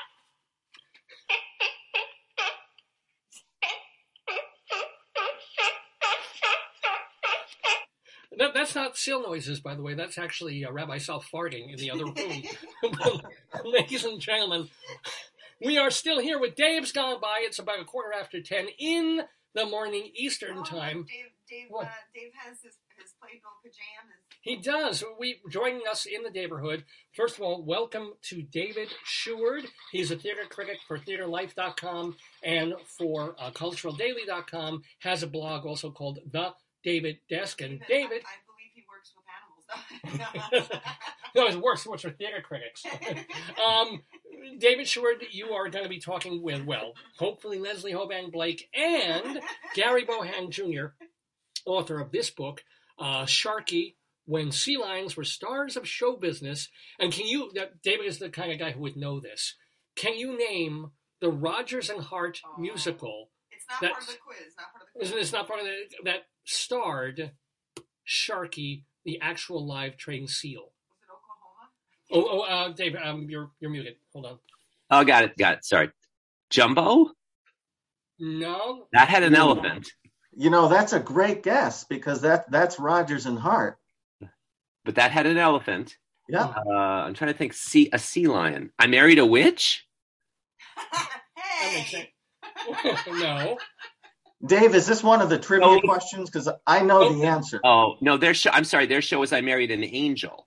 This is the Sorry warm-up. about that. This is the warm-up. Yeah. Or But- I Married a Walrus. Or but, I Am Leslie. what's it called? It was Gary. You of course know. Oh, well, let me think a minute. Rodgers and Hart. Let me see If they asked me, I could write a seal about the way you flap your flippers and eat eel. It's like Sesame Street. And the audience will know that I eat fish. And to kiss you would be my fondest wish. Aw. And I would not be a phony, da-da-da, when I won a Tony as best animal. Oh, okay. What's the show? Higher and Higher. Iron Higher? You have Higher and Higher. Oh, okay. Yeah, Higher and Higher. Yeah, it was a Rodgers and Hart show that incorporated an actual seal into, not just as a trick thing, but as a member of the cast. Oh. Sharky actually recited whole passages of William Butler Yeats poetry. It was amazing. Yeah. But anywho, welcome, David. How was your week? Oh, it was fine. Let me see what was going on. Not too much. I did. I have a review. I did see two shows last weekend: English and The Hang by Taylor Mack. And English was very good. It was very entertaining. It was about a bunch of Iranian students in Iran learning English. And The Hang, I thought, looked nice, and it was fun to look at, but very confusing. Yeah. Well, I saw that. What was the Taylor Mack show he did on Broadway? That Gary, or a sequel to Titus Andronicus. Oh, hated it like crazy. Well, I could see what he was doing. I got the intention, but I heard The Hang was like, oh, this is wonderful. It's the best thing that ever happened. I was like, it's interesting, but it was not well hung, is what you're saying. Welcome, Leslie. Show them your shirt, honey. Wait, You're Leslie, so- be or not to be. Invite her, David. Invite her to. How about an all seal Hamlet? Thank you. What did I miss? What are you talking about? An all seal Hamlet. Oh, I heard that part. What came before that? James Tyrone Jr. would star in it. Wow. See, listen, our guest in the neighborhood is Gary Bohan Jr., who's written an entire book about his great-grandfather training seals, including Sharky, who appeared on Broadway. Ethically Oh trained. my goodness! Is that Tallulah Bankhead he's with? Who's that actress, Gary? It looks like Arlene I Dahl do or not Tallulah. know. No, it's not Tallulah Bankhead, but Maybe it's Arlene Dahl. maybe. Yeah, I don't think it was anything. I don't think the actress is anyone that was well known. You mean Sharky didn't make her a star? No. Gladys Schlepperman.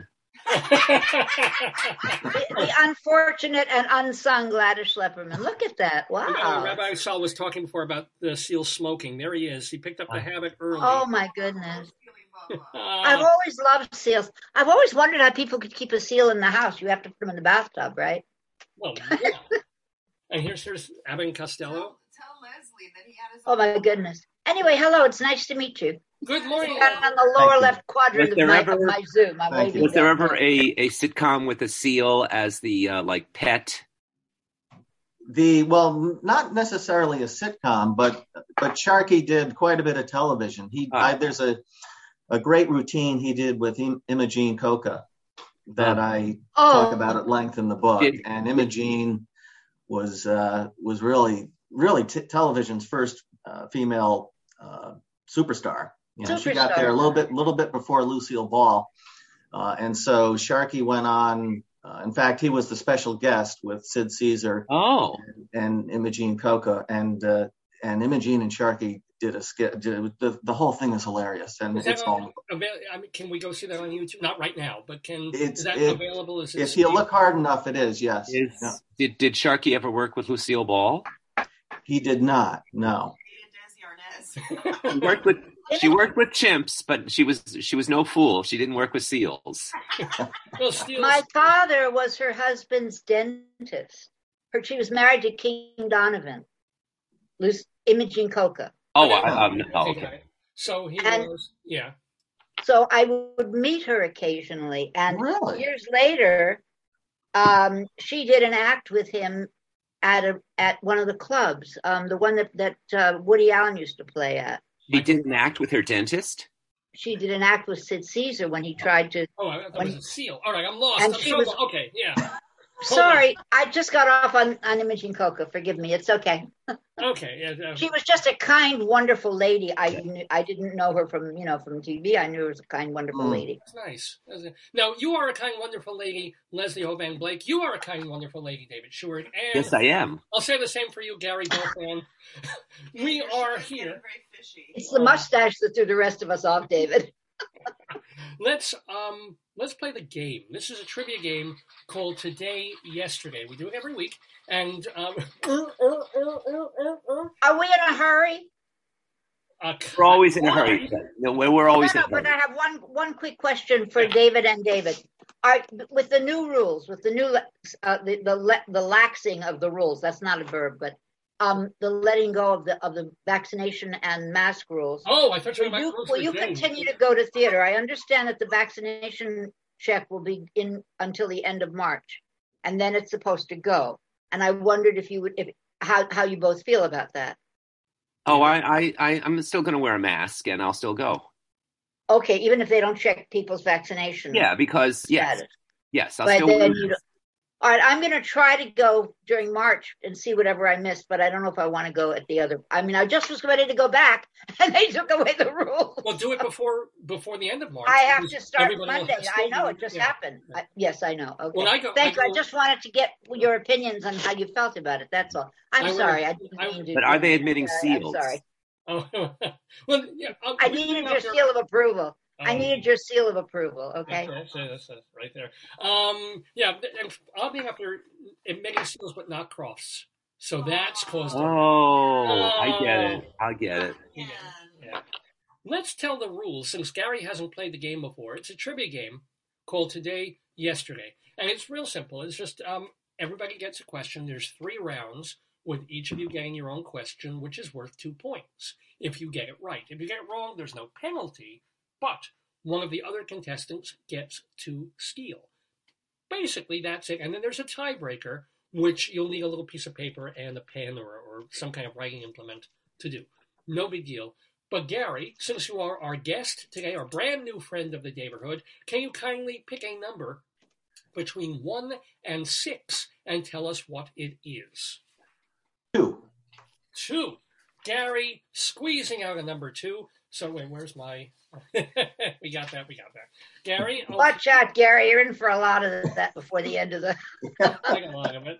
And let's see, Leslie Hoban Blake, if you wouldn't mind. I will take my regular 6, please. Go ahead, make a joke out of that one. And I'll say 3. 3. David with a 3. And Leslie, it's because you have 6 appeal. That's why you say that. Oh, I love you, David. Thank you so much. Let me get rid of that. Sorry, Joyce. Leslie. There's enough for David to go around. More than enough. Oh, look at this.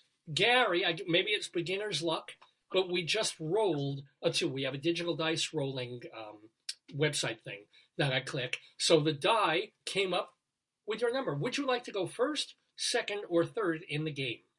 I'll go first. Wow! Ballsy move, Gary. I'm rolling again with a number 4. Doesn't count. Rolling again with a... Didn't count at all because it didn't roll.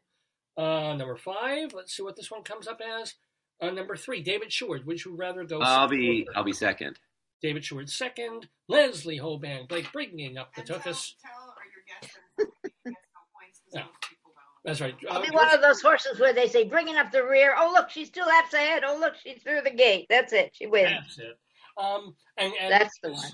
My wife Joyce reminds me, Gary, one of the things about this, the game is ridiculous. Some of the trivia questions are actually legit. Some of them are like, you're almost guessing. Obscure. A lot of people get nothing. So don't feel bad if you get a goose egg. I'm going to get a pencil and paper while you're talking because I forgot. Dave, you're telling me the game is ridiculous. You're talking to an author, a biographer of a trained seal. So I'm okay. Well, in that case, Sharky will Excuse me. So, Gary, this first question goes to you. You chose to go first. So it's a trivia question, and it happens to be a multiple choice. Are you ready? Did you tell him that the date had something to do with it, or we're not even saying that anymore? I forgot. One thing that ties almost all of these questions together is that every question is based on an event that happened March 5th in history. Today's March 5th, 2022. These all happen on March 5th. For example, your question was March 5th, 1616. Well, it was a tough day for Copernicus's publisher. Oh. His book, The Revolution, lands on the Index Librorum Prohibitorum, the church's list of books that Catholics were forbidden to read. That index lasted until 1966, when Pope Paul repealed it. Over the centuries, dozens of astronomers, philosophers, and other authors landed on the banned list. Among them, all of these folks, except who? A. Charles Darwin. B. Immanuel Kant. C. Victor Hugo. D. John Milton.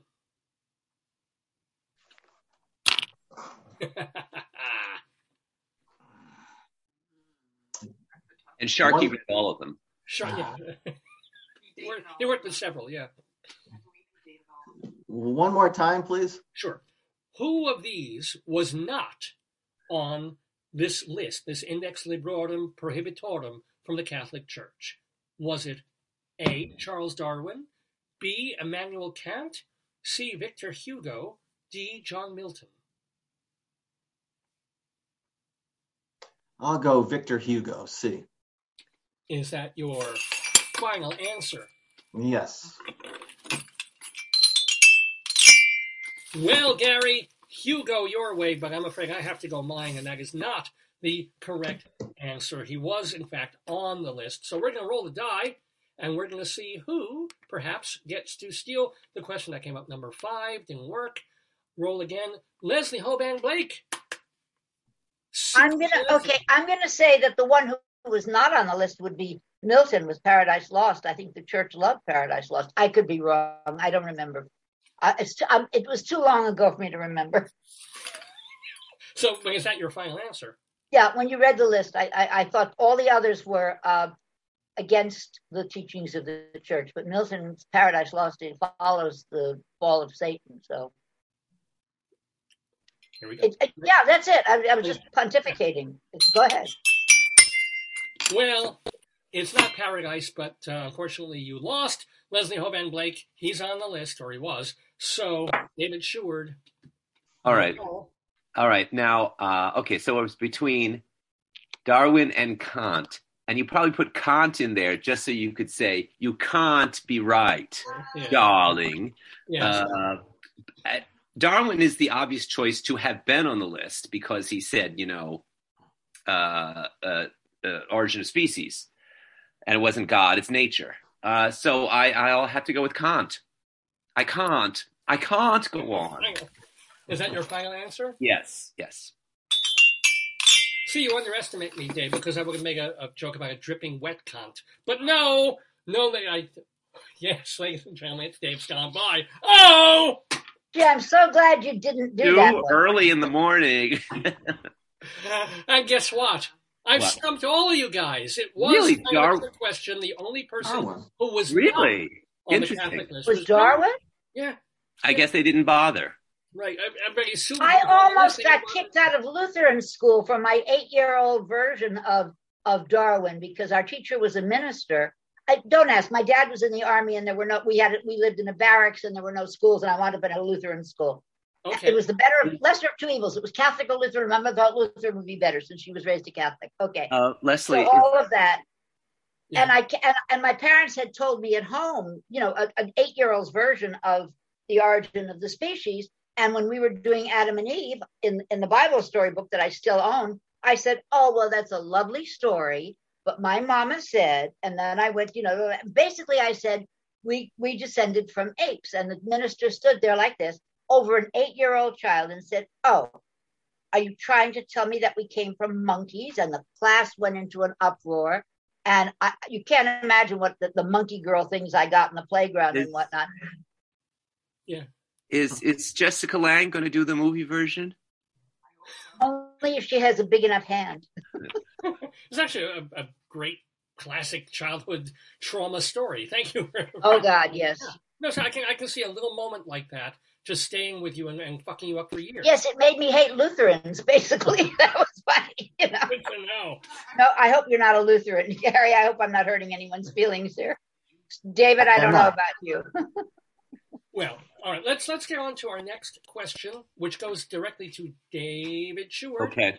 And let's see if somebody the big D. Let's see if you can get on the board with this multiple choice question. March 5th, 1770. 9 British soldiers opened fire on a hostile crowd of colonists, killing 5. Sorry? I just said Go ahead.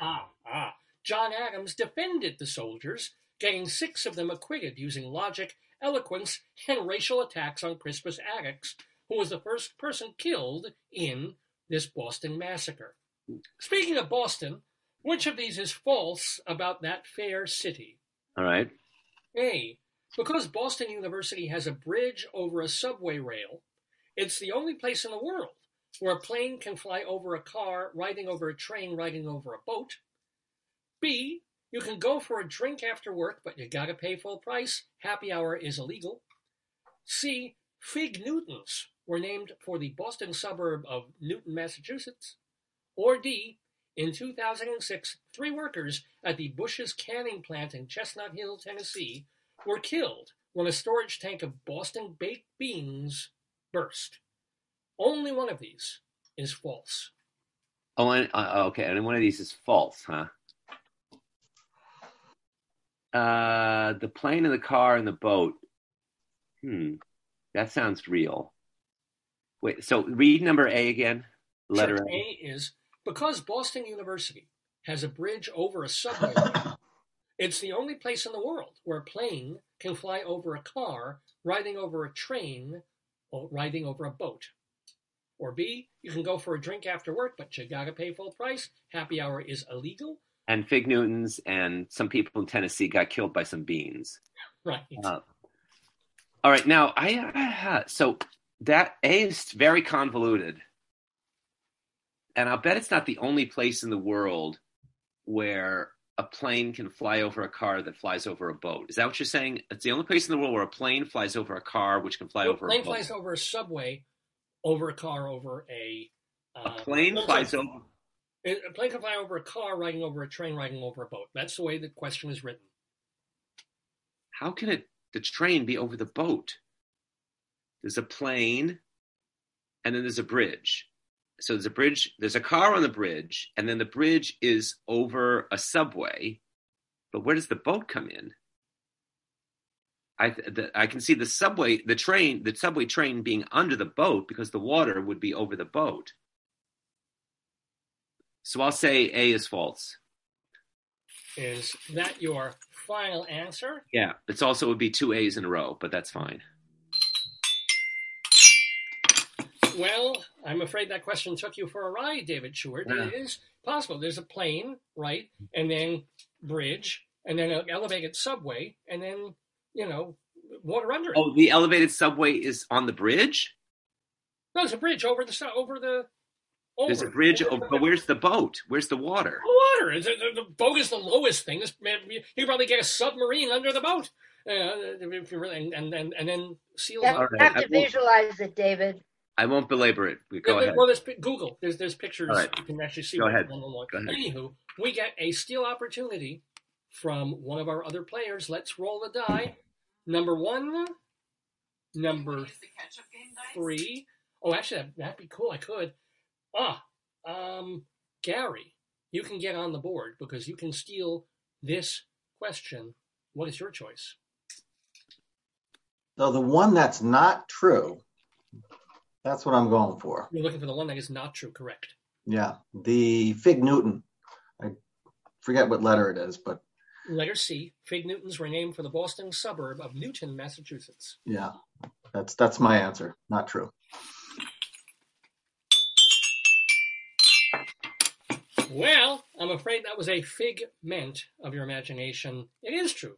Fig Newtons were actually named for Newton, Massachusetts. Leslie Hoban Blake, let's get you on the board. Let's get you some points. Isaac Newton didn't invent the Fig Newton after he dropped the apple? He didn't do that, huh? Well, if he dropped a fig, it would make sense, but no. Okay. I always, he ran out of apples. Yeah. Okay, all right, so I'm left with B is No Happy Hour, and D is Bush's Boston Baked Beans.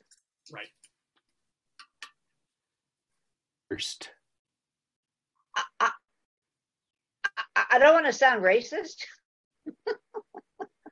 Okay. Well, it's not racist exactly, but I don't want to sound like I have a thing against Boston, and I don't. But I do believe that Boston University, I would be willing to bet that they invented happy hour there. Not that they don't have one, but that they invented it. And I'm basing it on the Saturday Night Live Boston sketches, not because I know much about Boston. I've been there, a lovely city. So I'm going to go with B. There is indeed a happy hour. Is that your final answer? Sure. Why not? Well, ordinarily I would drink to that. But since there's no happy hour. Yeah, I've stumped you guys again. In 1984, Michael Dukakis signed a ban on happy hour because too many people were driving drunk after work and causing all these accidents. And it's still in place. You can go for a drink after work, but there can be no discounts. It can't be 2 for $1. It can't be ladies' night stuff. No. Oh, I see. Okay. Yeah. And it is the false one, by the way, was D about the canning plant and all that. And that I completely made that up. No. Having your week off. However, what did happen is that in 1919 in Boston, this is horrible, a storage tank of hot molasses burst, killing 21 people in the city. It just became like a flood of molten molasses, and then it took weeks to clean up. So, yeah, it was a sticky situation, Oh! Speaking of Fig Newtons, I used to love the commercial where the guy was dressed as a Fig Newton, and he would sing that jingle, and he would always say, "Hit it, Al." I never saw that in my life. Where did you watch that? Yeah. It was just a television commercial. How old were you? Like 8. That's why I don't know what it was. That's why I don't know it. Okay. Well, again, that's probably something fine. Well, one of the nice things about this program is as soon as Dave's Gone By ends, you've got 10 reasons to go Googling. It's like, seal appearing with. And, does Google give you a percentage of every time we go Google something? No, I really should. Yeah, that's a good idea. I should actually make that happen. What I am going to make happen is give this question to Leslie Blake and see if she can be the first person to get on the board in our Today Yesterday quiz for March 5th, 2022. Leslie, are you ready? Sure. And of course, I gotta love this question here. The year was 1805. Premiering tonight at a private party in the home of Prince Joseph Franz von Lobkowitz is Beethoven's Symphony No. 4 in B major, Opus 60. Which of the following is true about Prince Lobkowitz? Oh, Lefkowitz? Lobkowitz. Lobkowitz, or CZ, depending on the.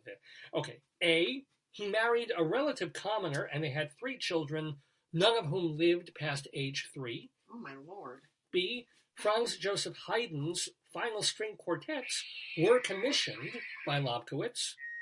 C, Franz Schubert's birthday cantata for Prince Lobkowitz was actually sung by Prince Lobkowitz. Or D, As a seal. the Palais Lobkowitz in Vienna is now an Apple store. Oh, Lord. One of these is true. What was that last one again, David? The Palais Lobkowitz in Vienna. Palais is now an Lobkowitz. Apple store. Okay. So one is true, the rest are false. The rest are false. All right. Oh boy. For this, I get up in the morning on Saturday. All right. Yeah. And where's our friend Vicky anyway? Well, Vicky's our third when we don't have a third. No, I know. I just wondered where she was. So he married a commoner and had 3 children, none of whom lived past a certain age. Haydn wrote for him, Schubert wrote for him, and he sang the Schubert. Or Lobkowitz is now an Apple store. Is that basically it? That is absolutely it. Only one of them is in a true. nutshell. Yeah. And one of them is false. No, all three of them are false. One is true. Oh, one is true. Oh, I'm on the. Mhm. It's too early. I have to get up, is what I used to say. I see. It's still true. Okay. One is true. One is true. Yes.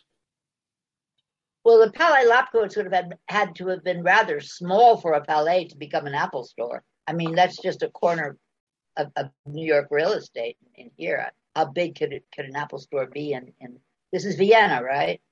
Vienna, yes. Can't imagine it being that big, but okay. Schubert, Haydn. I'm not sure if Schubert and Haydn were contemporaries or not. I'm not that good on this stuff.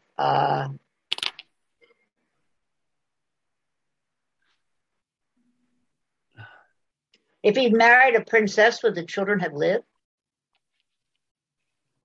Hard to know. Just the way my mind works. Never mind. And Beethoven debuted at his place. That was what you began with, Yeah, right? well, today, 1805 is when. So we have to have Beethoven, Haydn, and Schubert all being contemporaries for this to work. 1805.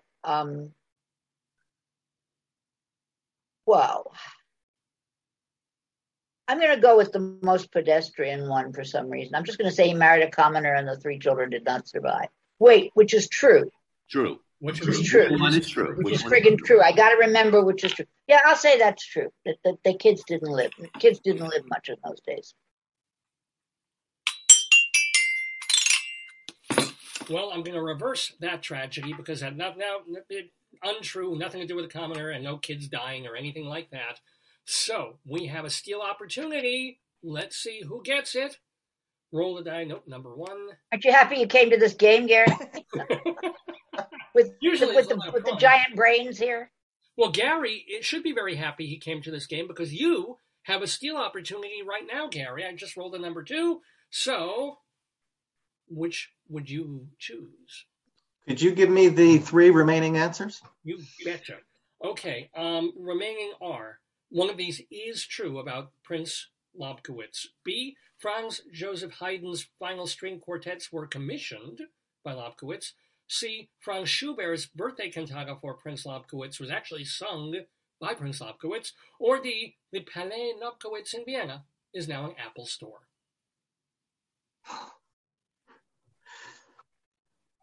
Well, it couldn't possibly be D, or maybe it could, right? It's so absurd. I think Schubert comes later. I think. I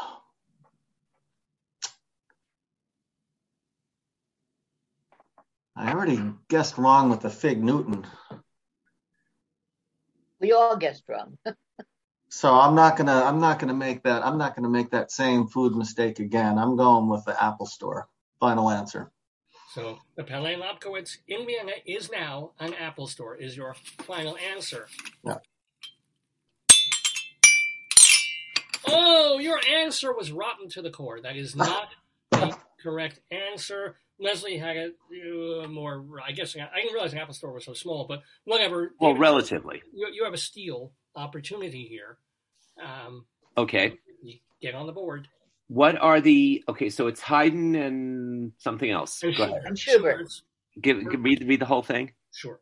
B, Franz Joseph Haydn's final string quartets were commissioned by Lobkowitz, or C, Franz Schubert's birthday cantata for Prince Lobkowitz was actually sung by Prince Lobkowitz. Oh, so Haydn was commissioned by Lobkowitz to do his final symphonies, or C, Schubert wrote a cantata for Lobkowitz's birthday and he sang it. Huh.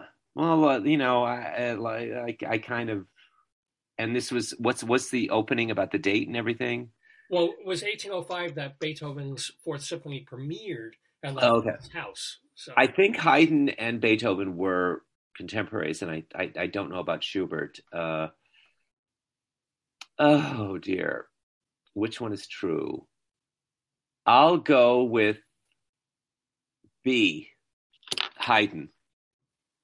Is that your final answer? Sure. Well, David, there's no point in Haydn. You can come out with 2 points. Oh, finally. Finally. That is the answer. Yes. Well done, David Sheward. On the board. David won last week with, I think, 15,000 points. I don't remember. It was a tremendous number of points that he won. Right. With. The most ever. That was true. The final string quartets, he didn't finish all 6 of them, but they were commissioned by Lobkowitz. Lobkowitz, nothing about the commoner and the dead kids. As a matter of fact, he married a prince's daughter, and they had 12 children together, most of whom lived a while.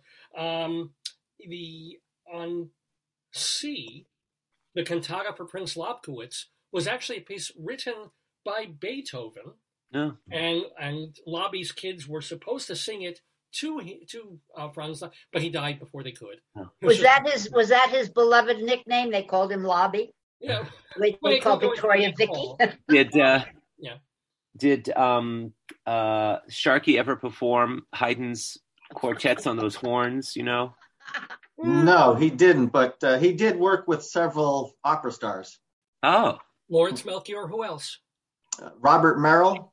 oh, So I you remember may, Robert Merrill. you may remember Robert Merrill. oh, sure. Sharkey worked with Merrill in the 40s when I Merrill don't was. remember him in the 40s, but No, but but Merrill's career went into the 70s, and Yes. you may remember he would sing the national anthem at Yankee games. Oh, cool. Wasn't he married to a beautiful woman, also an opera singer named Roberta Peters? Oh, that I couldn't tell Was you. that Robert Merrill? I think that was Robert Merrill. I remember Roberta Peters. I don't know if they were. I think they were married at some point. I don't know why I think that. Oh, I remember. The way my mind works, I'm telling you, on a Saturday morning, I have no idea where Yes, I remember brain Robert Merrill. farts come from. That's They're on brain the show. farts. That's what On they the, are.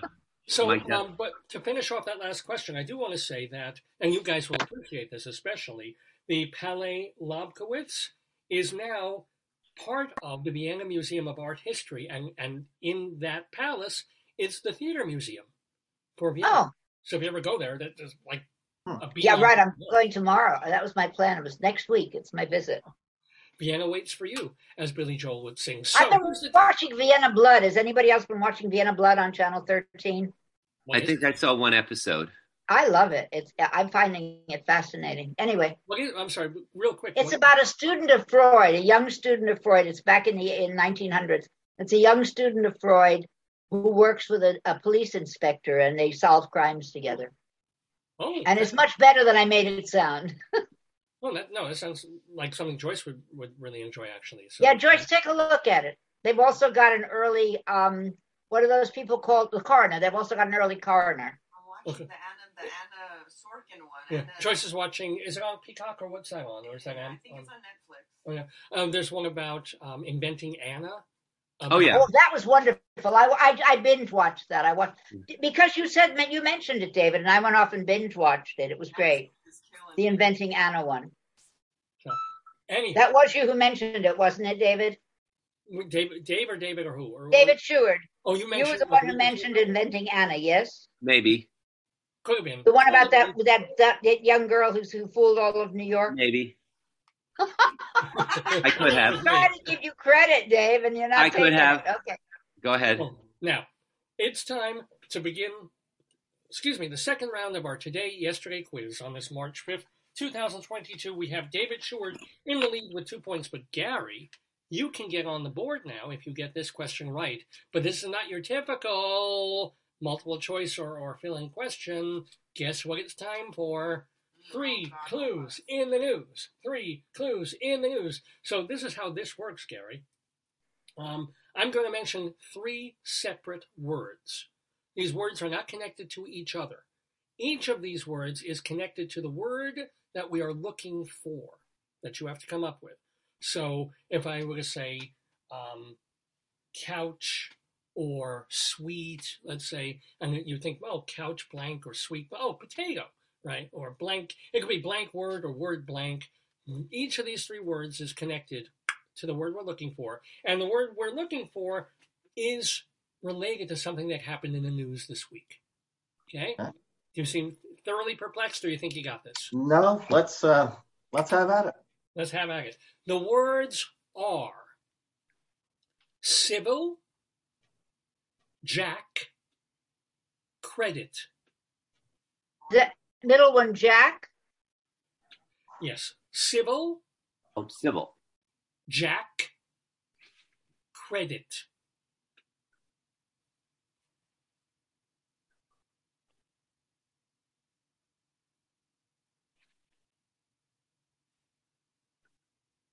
Phew. In the news this week, there's a word that ties those together. Right. The words are not tied to each other in that way. Each word is tied to the word that you're looking for. Okay. So it could So- be blank or this blank or blank that. Phew.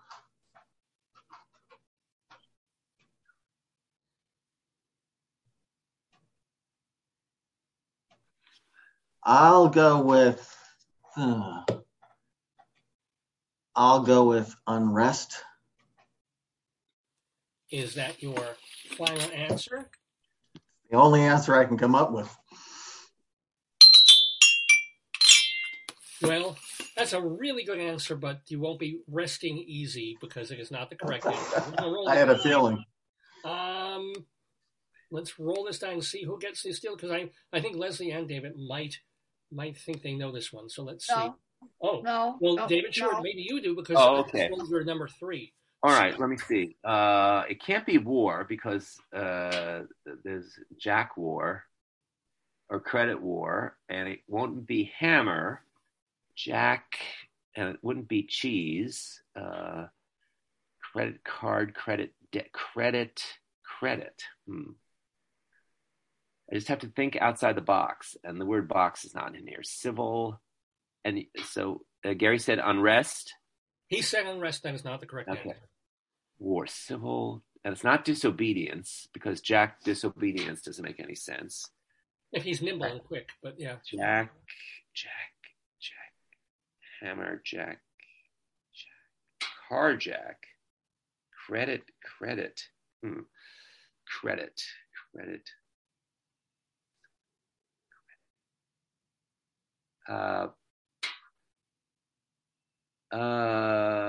Civil. I'll say,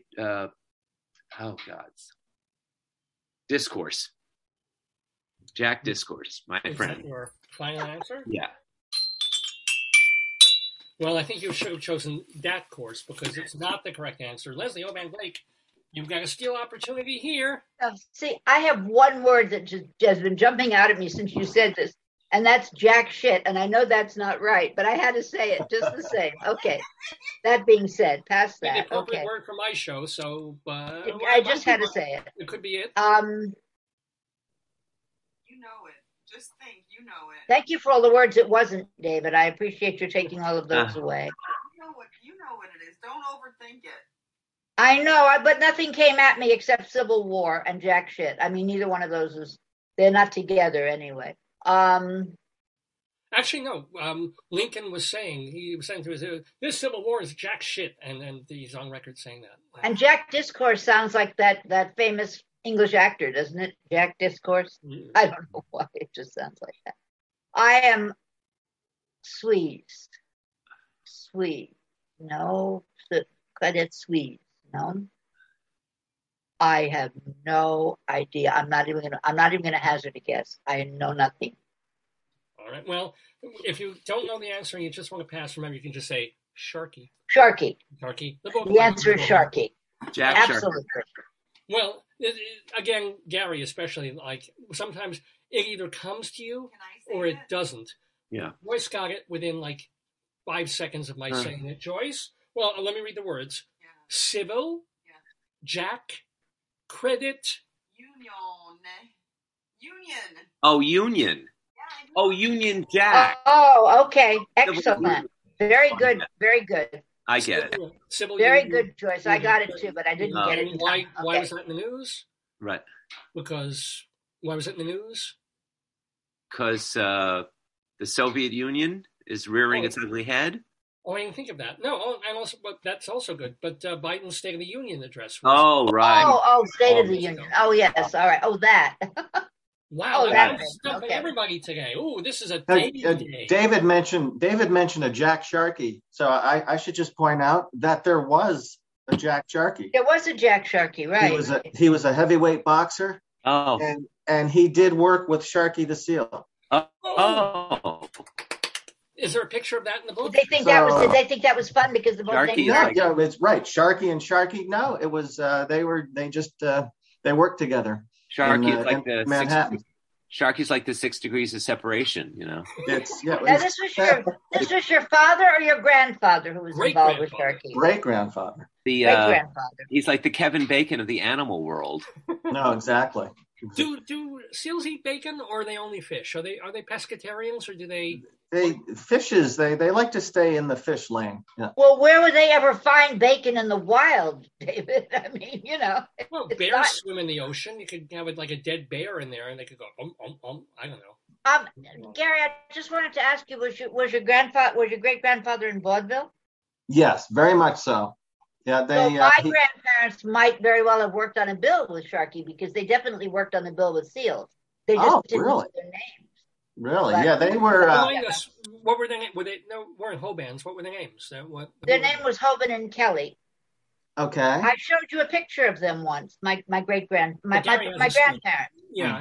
They were in vaudeville, and the act was Hoban and Kelly. But there were so many different acts, and the fact that my grandmother mentioned that there were seals, she didn't ever tell me a name. She just told me stories about, seals getting loose, or seals in the water, or the tub of water falling over, stuff like that. You sure they weren't just mailing out promos using Easter seals? Because that could have been. Oh. Nope. No. It's 11 o'clock, ladies and gentlemen, Eastern time here in the neighborhood. We're playing the Today, Yesterday Trivia Quiz with our wonderful contestants, Leslie Hoban Blake, David Sheward, and author Gary Bohan Jr. So far, we have David Sheward on the board with 2 points. Gary and Leslie not yet on the board, but anything can happen. Amazing, David, isn't it? As we move on. But here's the deal. David, the question is yours. Okay. So you can jump to 4 points if you can. Alrighty. It's a multiple choice. Are you ready? Yes. The year was 1849. Mm-hmm. Sworn in as America's 12th president today is Zachary Taylor, who served 16 months in office before getting an intestinal ailment that put him on the toilet and then in the ground. Most reporters say that Taylor died shortly after overeating these 2 items together. What were they? A, cherries and milk. B, salt pork and cheese. C, meat jerky and wine. D, wild turkey and peach pie. Okay, wait a minute.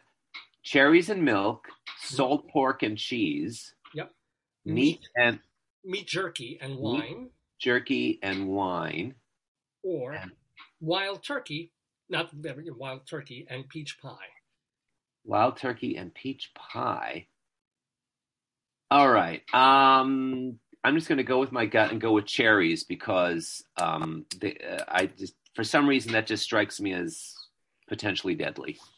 Cherries and milk. Final answer? Yeah. What the hell? Well, David Sheward, you should feel really cheery because cherry is the right answer. He ate a bunch of cherries and iced milk, and then he just went that night. He wasn't feeling well at all, and he spent the next couple of days with diarrhea and misery and dropped dead. So there you go. That was the end of Zachary Taylor. Who would figure cherries and milk would go? And he was succeeded by, who was his vice president? Oh, no. Fillmore? Didn't Fillmore coming after him, I think? I'm not sure. And see, I don't actually know anything. I get the information, and if it's not on my sheet of stuff. I think maybe it was Noah Fillmore. That was the movie Amistad, so. Oh, okay. I think. I'm not sure. And Nigel Hawthorne played Fillmore. Now, Leslie Hoban Blake, it's time for your next question. Now David Sheward is in the lead with 4 points, which is not insurmountable, but it can be tough. You can get 2 points here if you get this question. And guess what, Leslie? Guess what kind of question it is? Oh no! Don't tell me Clues it's the 3 in the news. 3 clues. Is it? Oh dear! I used to be good at those, and now I'm bad at them. Okay, go ahead. Hey, you might get this one.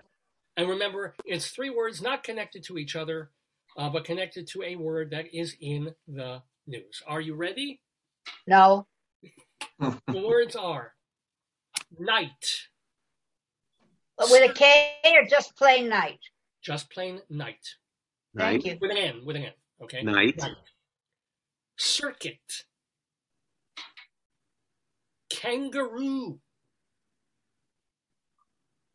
Okay, I believe the word is court. Is that your final answer? Yeah, court.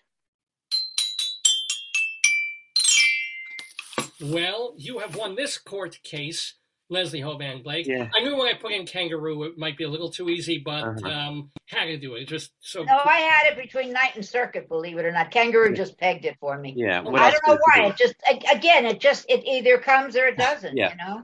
Yeah, I figured it out too. Yeah. And what about you, Gary? Did you kind of get that one? Did that work for you? My lips are sealed. My lips are sealed. Get it? I get it. And by the way, why that word this week? The Supreme Court, the Biden appointed, I forget her name, to this Supreme Court Justice. Nominated her. I didn't even think of that. Thank you. And why else? That specifically you, David, and Leslie would know, although the spelling's a little different. Because the court theater will be renamed to the James. James Earl Jones, right? Well done. Good job. Good job. I wouldn't have thought of that though because of the spelling, so it wouldn't have even occurred to me. You know. But Leslie, you are on the board now. You have 2 points. David has. I am. I'm on the board. I'm thrilled. Yeah. My life has meaning. Yes. Again, my life has meaning again. Yes. Okay. Just before we all die from nuclear toxins spewing from Russia, we find the meaning of life in this show. I know. Yeah. Why are those idiots going to meetings when they know all he has to do is blow dust on them or give them water with some kind of, uranium? Well, I wouldn't go anywhere near those people while they're bombing. It's crazy. They have to try to save their people. The negotiations would be like. Negotiations don't go on while the war is going on. Negotiations go on during a truce. Well, that's the way it works historically. Russia has no None of this works historically. Yeah. Well, what can they do? They can say fuck you, but I mean that's ridiculous. Yeah. They should have a Zoom meeting. They could do it by Zoom, or Google Meet. Yes, exactly. Exactly. Yeah, exactly. Anyway, we're moving on to the next round of our Today Yesterday quiz. So again, we start with Gary. Gary, this is the first question of the third round. It is a multiple choice. Are you ready? I'm ready. Here we go. The year was 1853. After 20 years building musical instruments in Germany, Steinway & Sons opens in Manhattan. So which of these is false about Steinway and their pianos? A, in 1859, the company's least expensive piano cost $275. B, in the late 1800s, Steinway helped build parts for Mercedes automobiles. C, the Juilliard School of Music is officially designated as an all-Steinway school. Or D, when Steinway went public in 1996, they chose the stock symbol LVB for Ludwig van Beethoven. One of these is false. So, it's my turn? Yes, Gary, yes. Okay.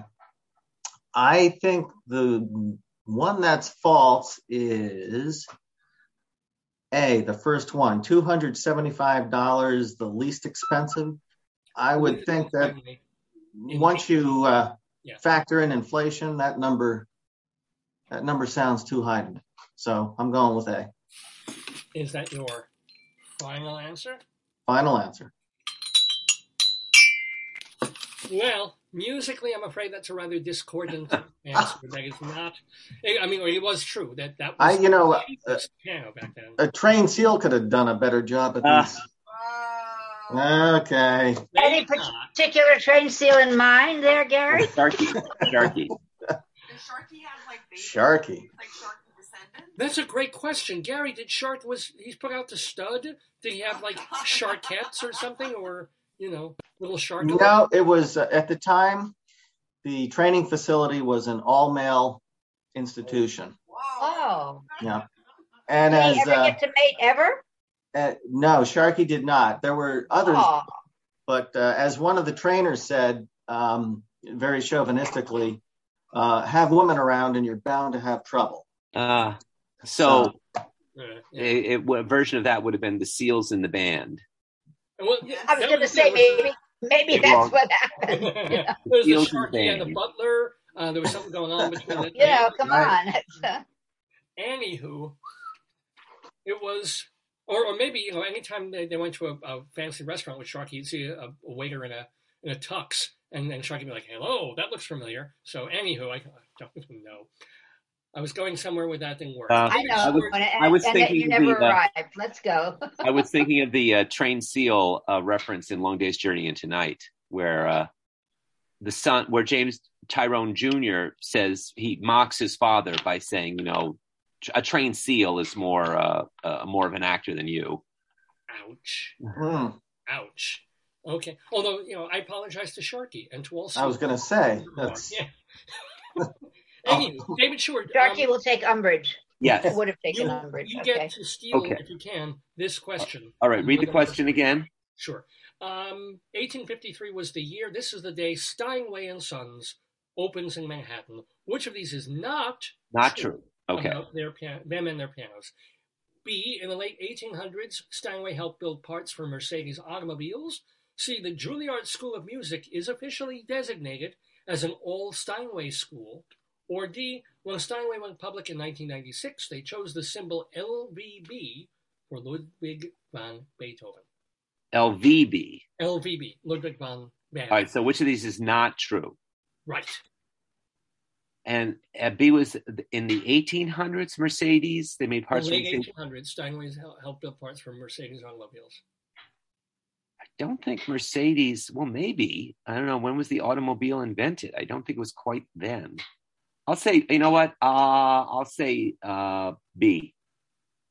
Is that your final answer? Yes.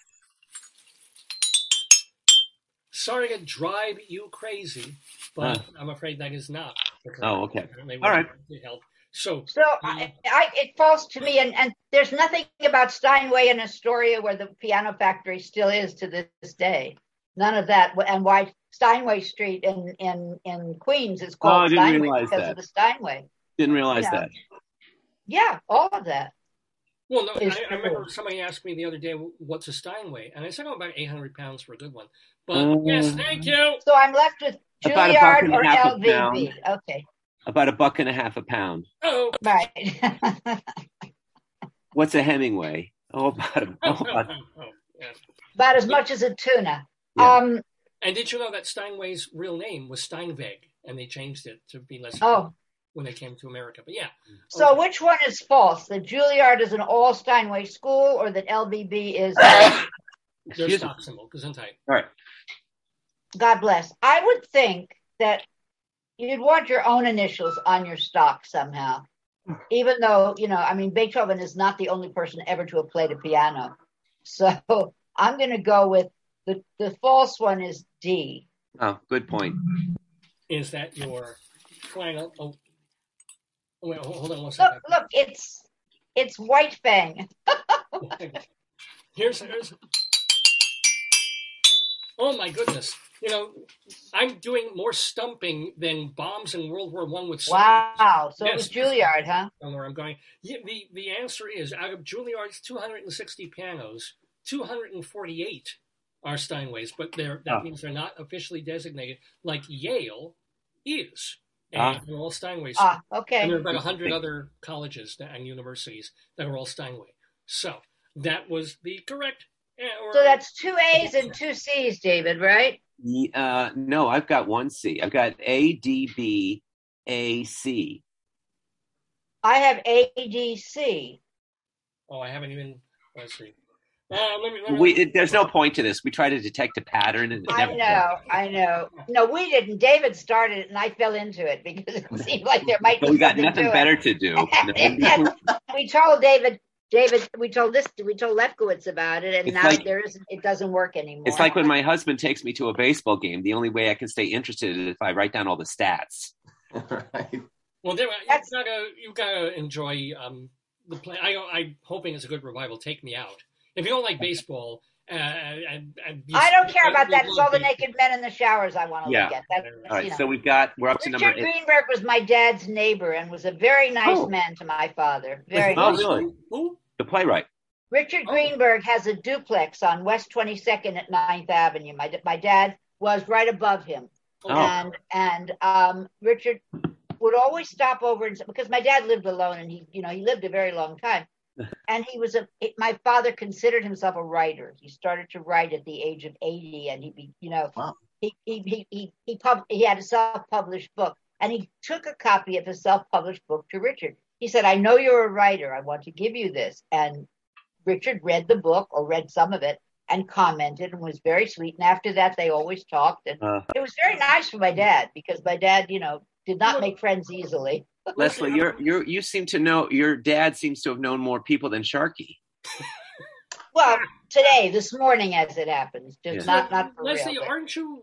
I always thought you were related to Russell Hoban, the writer, aren't you, or no? No, I'm not. No. No relation. No, Oh, and not Phoebe Hoban, and not any of the other Hobans. So a whole No different- relation. Except my grandparents who were in vaudeville, except Hoban and Kelly. That's the only Hoban. they were Now, the Sharky did have a lot of writers that wrote about him, Oh. theater critics and the Really? like. Yeah, Walter Winchell, Dorothy Kilgallen. Those are probably Oh. names you're familiar with. Yeah. Yes. Dorothy wrote about Sharky all the time. Burns Did he ever- Mantle. Did he ever go on What's My Line? He did not. No. Oh. That would have been fun. could've Burns been the Mantle. mystery I guy. have that collection, the Burns He could've Mantle been- collection. could've Wow. Yeah, been the mystery he was the Daily News theater critic. Yeah. Right. So they all had something to say about Sharky. Oh wait, Sharky was the Daily News theater critic. No, Burns Mantle was. Burns Oh. Mantle was. So what'd you That think of would've been Long Day's fun. Journey into Night? He I would- love the mention. He would be much better than Lin-Manuel Miranda.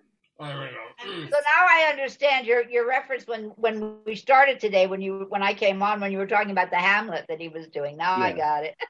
Okay, here we go.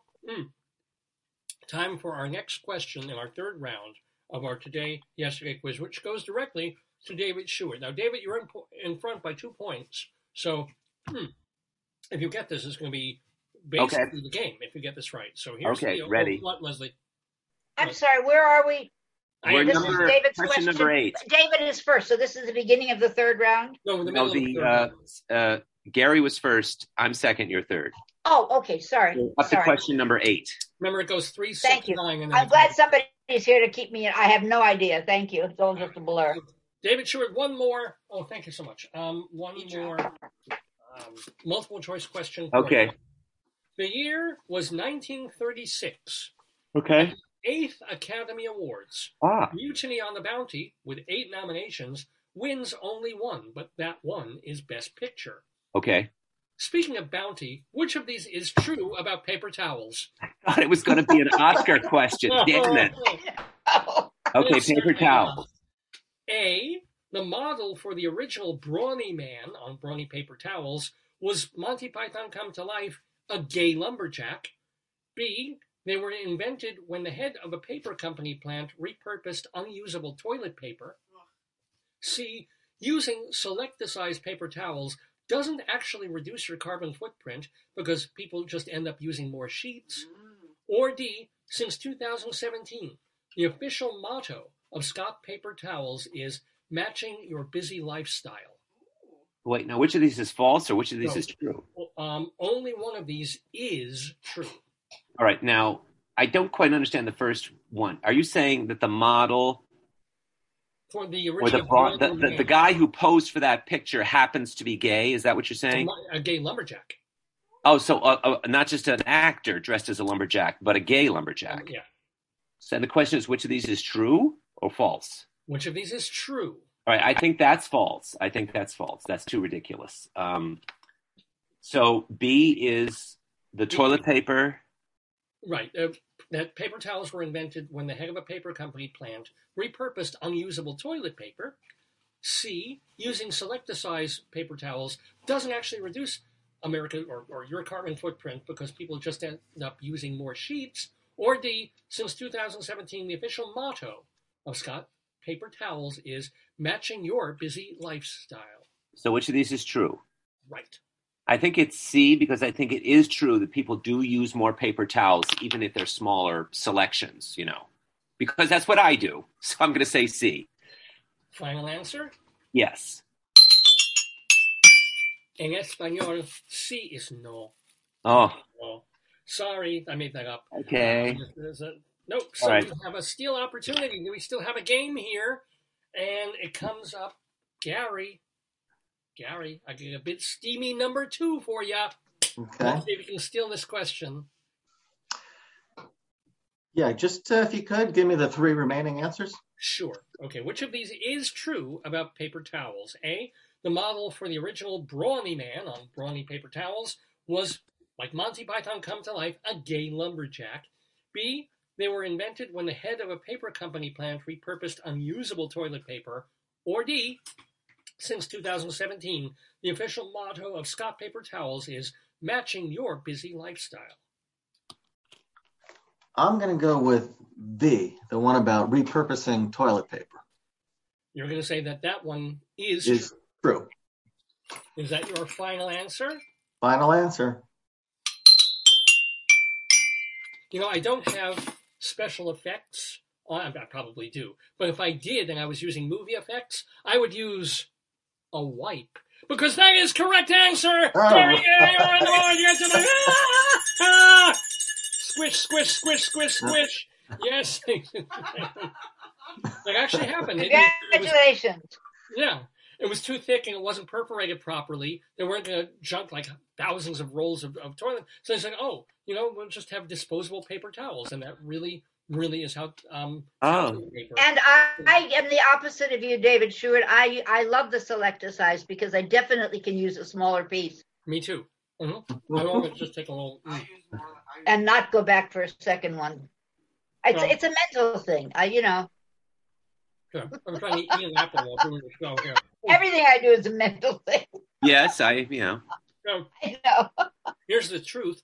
The designer of the Brawny Man was a guy named John Soley, and he used his own son to model for, put on the jacket or put on the lumberjack shirt.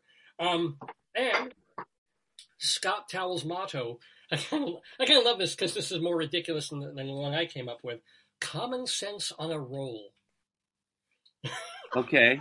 Yeah. If you look on Scott Paper Towel, common sense on a roll. That's what I have for lunch every day. I'd rather have lots on a roll, I'll tell you that. Oh! Anywho, look at this. We have, my goodness, a game that could be really a game here, because David is ahead with 4 points.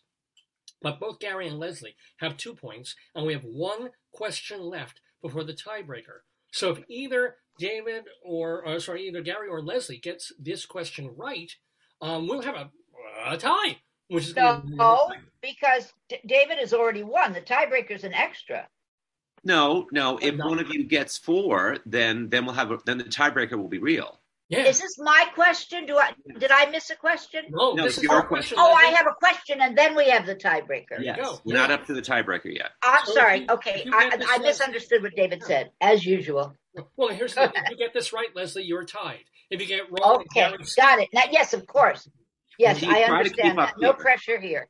Okay, go. Now, Gary would like this one, but this is for Leslie first. The year was 1960. Marine biologist Alister Hardy makes public his long-held theory that humans evolved from ancestors that weren't necessarily what Darwin had in mind.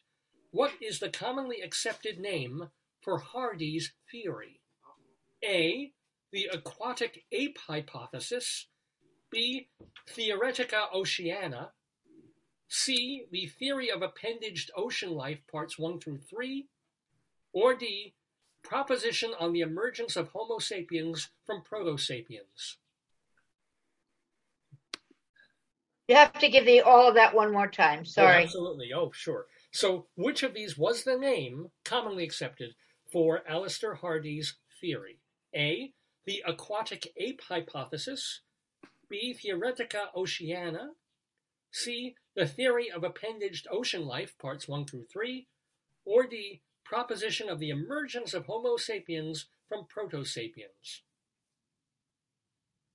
Okay, given how dull these things usually are, and they're usually papers, and I think I remember something about this vaguely.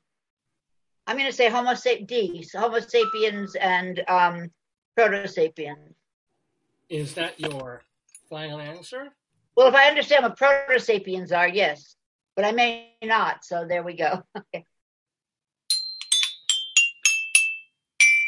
Well, your secrets are safe with me, Leslie. That is not the correct answer, I'm afraid. So, this is a big one. This is a big roll. David, you could take this right here, or Gary could tie if it goes to David's already got it. Gary, we got to get you to tie. Here we go. It comes up with a number 2. Gary, you can steal. You can actually tie David if you get this right. Oh, okay. I thought it was David's turn. All right. No, it's Well, whoever, it's a steal opportunity. however the roll comes up. Yeah. Okay. It came up with your number too. I got you. In So numbers the- update. Gary. Oh, I mean, I got to get this one, right? How can I not? Do it for Sharky. Yes. Okay. And one of these is Sharky, right? true. And one of the first one, I'm thinking it's not going to be some fancy schmancy theory. It's going to be, what was aquatic? The Ape or aquatic something? ape hypothesis, B, Theoretica Oceana, or C, the theory of appendaged ocean life, parts 1 through 3. I'm going with A, aquatic ape. Is that your final answer? Final answer. Oh, Gary, I'm so sorry to be monkeying around with you, but that is right! Time again! Oh my god! Oh my god! It's a tie! Oh! Aquatic ape theory? Yep, the aquatic ape hypothesis. That's the actual name. Aquatic ape hypothesis? That sounds like a horror movie. from And the actually, I'm sorry, you're right. 1950s. You're right, David. It was also called the aquatic ape theory and the waterside hypothesis. The idea was that humans are closer to actual fish things also. But that our lungs are not water. We can't breathe in water. Yeah, but It's some about those little creatures that grew legs. It was that stage between, as opposed to making them get all the way to apes, it was when they grew those little legs that we can go back that far. That's what it was. I mean, I remember, the basic of it, but I had no idea what the title was. the aquatic ape Good hypothesis. for you. Good for you, Gary. Very good. That's so Gary, good.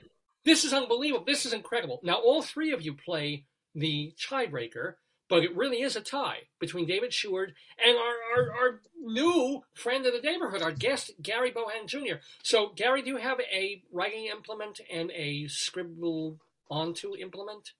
I do. So this is how this works, Gary.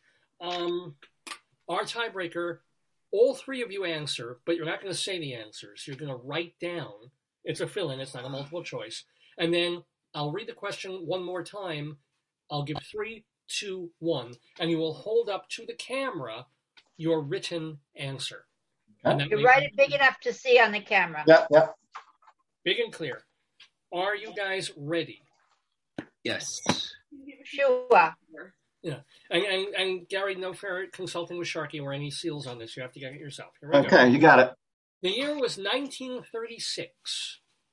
Born today in Los Angeles to parents who were performers is this child actor turned grown-up actor.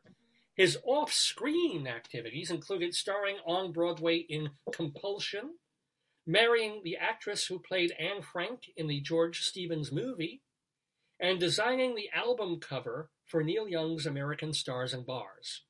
Can you make a leap and name that actor?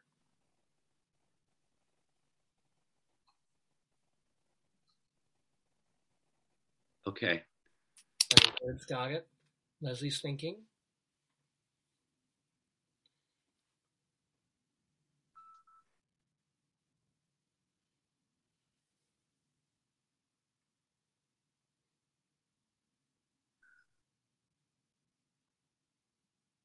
I think Leslie may have it.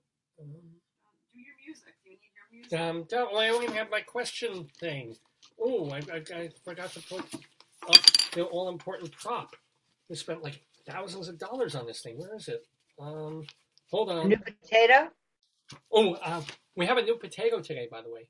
There he is. But no. Do you actually have a shelf full of potatoes, David? Or do you throw out the old potatoes when they get old and you buy a new one? Oh, don't be throwing me out. I'm a good potato. Oh, please. No, Leslie, I have. that, a shelf okay. full of Oh, potatoes. please. But now you see the new Batman movie is out, so that just looks like the Riddler symbol. No, don't be hurting me, sir. I'm a good potato, I am. Oh, well, you have appeal. Okay, Oh, Gary, you written down. you're hurting me. You're hurting me, sir. So, how are we doing, Gary? You got some. Okay. Do you have enough to share, David? It's not nice to eat if you don't have enough to share. No, you just No, it's okay. Yes. I'm being- some through the. The apple doesn't fall far. But here we go. Here's. Like, if I wasn't eating this apple, Leslie, I would literally be asleep in front of you. It's kind of like instant sugar, like help. So here's the deal. Gary, if you get this right, you win. David Short, if you get this right, you win. Leslie, I just hope you get this right. And it would kind of be a four-way tie, but we don't play it like that. But here's the question one more time. And then I'll count 3, 2, 1, and everybody hold up your answers to the camera.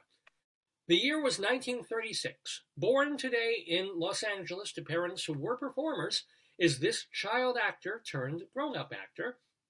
His off-screen activities included starring on Broadway in Compulsion, marrying the actress who played Anne Frank in the George Stevens movie, and designing the album cover for Neil Young's American Stars and Bars.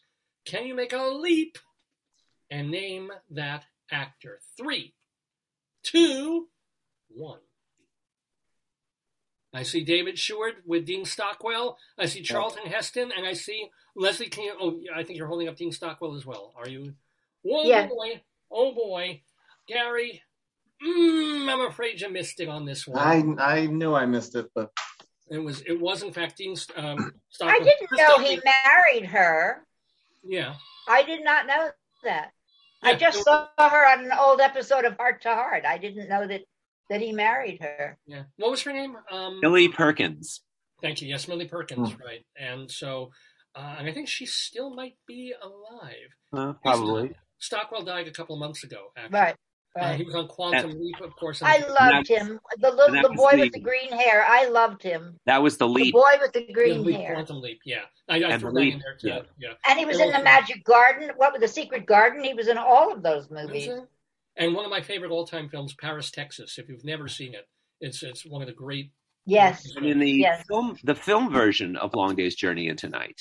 Oh, he was Yes. he Jamie or was Yes. he- No, he was Edmund. Edmund. Oh wow, cool. And Jason Robards repeated his Broadway performance as Jamie. Well, you have repeated your Excellent. Congratulations, Thank David. you. winning the Today Yesterday quiz. Congratulations. Now my life has meaning. So, David Short, because you won, you get the great honor of telling us first what you're up to. What we can read of yours. Oh, that's from. Rocky That's the Horror. fairy from Fractured Fairy Tales. Yay. Well, What can we read of yours? Yeah. Well, I have on the blog and on Theater Life just some news reports about the James Earl Jones Theater being named. And there's a new Broadway show called POTUS with an all-female cast coming out of nowhere, which just what's going on. And my reviews of The Hang and English at Atlantic Theater Company. So those are written and people can read your Yes. reviews. Okay. No, they're out of my head and I just, flash them mentally. No, I'm joking. And That day will come, right? yes. And I did just a little update on what films I've seen that have been nominated for Oscars. I'm trying to see as many in the categories as possible. Every week we keep asking you about Licorice Pizza. Have you seen the damn thing yet or not? Not yet. I did see Spencer last night. So now I've seen all the acting nominees. I've seen all the... Yeah. How was I've it? seen- For hire or what? No. It was weird. It's about Kristen Stewart plays Princess Diana, and it's a weird movie. It's. I thought she was terrible. Give it like I'm having a nervous breakdown. All right, I'm having a nervous breakdown, Mom. Don't shoot me. Well, that's the wrong accent, but never mind. I was going to say, but okay. All right. Given your multiplicity of accents. I have nothing. Charlie was in orientation all week. Oh, yeah, he's got this new job. I Congratulations. don't know if he's gone to the theater. He has been absolutely off the radar. So I haven't even heard from him. I don't know what's going on. No, but people can watch older. But I am going back to the theater. I'm starting great. Monday. I'm going to put out feelers and try to get into as much as I can. Ooh, that sounds dirty. I know. I'm putting out feelers and getting into as much as I can. Septimus Ooh. does it all the time. See, it's like here's one, there's two. Yep, that's it. Now, Gary Bohan, we know what you are writing. We know what you have written. And we know that SUNY Press has published Sharky, When Sea Lions Were Stars of Show Business, 1907 to 1958, all about your great-grandpa training Sharky and other performing seals for... It doesn't say who that actress is somewhere in the intro or on the frontispiece or any No, place? I tried. I could not identify that actress. That's just Okay. the photo you happen to have? Yes. Yeah, it was a Yeah, I publicity can't see shot. it close enough to really get her face. Did you have to get This any is without photos? Sharky. Oh, Did you have and to he get any smoked a photos? pipe. Look at that. Did you get photos from like Photo Fest or any of those services?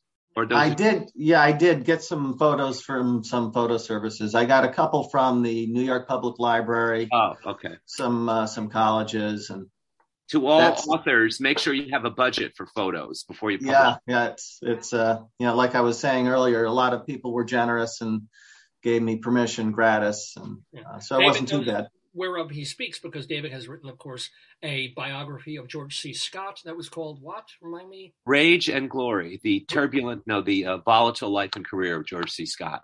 Published by whom? Because people can still... Applause. Applause Theater Oh, and okay. School of Books. Does And- Applause still exist, David? I don't know. Just curious. Okay. Applause books. Yeah. Applause. You were talking about Burns Mantle before. Applause took on that whole series for a few years. Well, Books I- again, I'm going to say something you're all going to get upset about. My father had the complete set of Burns Mantle. What he didn't actually own originally, he went out and found at the Strand, and he put out feelers. It was before you could buy things online, and he managed to put together a whole set. And I sold it to the, except for the duplicates, which I kept, I sold it to the Drama Bookshop. Good. It's probably part of that, gigantic thing that they made out of books. Why I'm would really that- upset about that. Why would that upset us? It upsets me. Because I've been mentioning my father all morning, and, No. and there again I'm mentioning my father. But it upsets me that they would do that to books. That's all. Well, no, I gotta say, I had the whole set. I had the Burns Mantle because I wrote the intros for 3 of them actually. Oh, wow! I did not know that, David. David's book is still listed on the website. Yeah. Yeah. Oh, David Short's book about George is still on the Applause Cinema Oh, website. Cinema website. Yeah. But I guess there still is an applause. Okay, that answers 2 Colorado. questions. I mean, it's I had to junk it and sell. Yeah, I literally from the early 1900s. It killed me to get rid of I it. sent you a note. I probably won't see you next week. I'm going to be visiting I'm going to be away. Well, enjoy. If that changes, let us know. Okay. But thank you for participating today, Leslie Hoban Blake, in our Today Yesterday quiz. Also to David Sheward, wishing you a very Congrats. fine week. And Thank you. welcome and thank you so much to our new friend and almost winner, not winner today, but almost winner, did very well for a Did new very well. yes, very good. Gary, Thank you. Gary, I was going to say Hoban. Gary Bowen. Nice meeting you, Gary. Likewise. Yes, likewise. Yes, That was a very lot of fun. nice. That was a lot of fun. Thank Very you, nice. guys. See you soon. David, I'll see you next week. Leslie in 2 weeks. And we'll see you all in the neighborhood. Give Okay. Flipper, no, do seal things while I let you go. Good night, Dick. As they used to say on Latin. Oh, and farewell to all of you. Bye-bye, David Sheward. See you next week. And bye-bye, Leslie. See you shortly. Do you put Okay. How do you? I remove them. I have to remove, they can't get back in. That's the unfortunate thing. But Oh yeah. but it saves them from having to figure out how to get out. The next week. Yeah.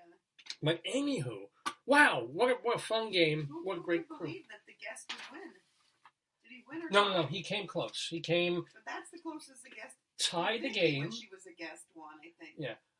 It was a brand new guest Yeah. who came that close. That's Seal Oh, power, the excitement. seal power. Are you excited about that, Potato? Oh man, yeah. Look how his little belly button. Look how cute that. Or is it a dimpled chin? Actually, it's his chin dimple. Oh my Look at back. that. I don't Oh know. no, it's gone now. It Oh looks like a stitch. yeah, that could be it. Is it a stitch? What is it? It's just a little bit of fuzz. Oh, it's It's gone. got weird hair. Hey, he's beautiful. And I'm hoping you're having a beautiful time watching this episode, our 840th of Dave's Gone By. Remember, you can find out all about the show and watch or listen to almost every single one of our previous episodes. So we're talking about literally thousands of I hours. feel sorry about your books, but you know what? Oh, well, it's just easy come, easy go.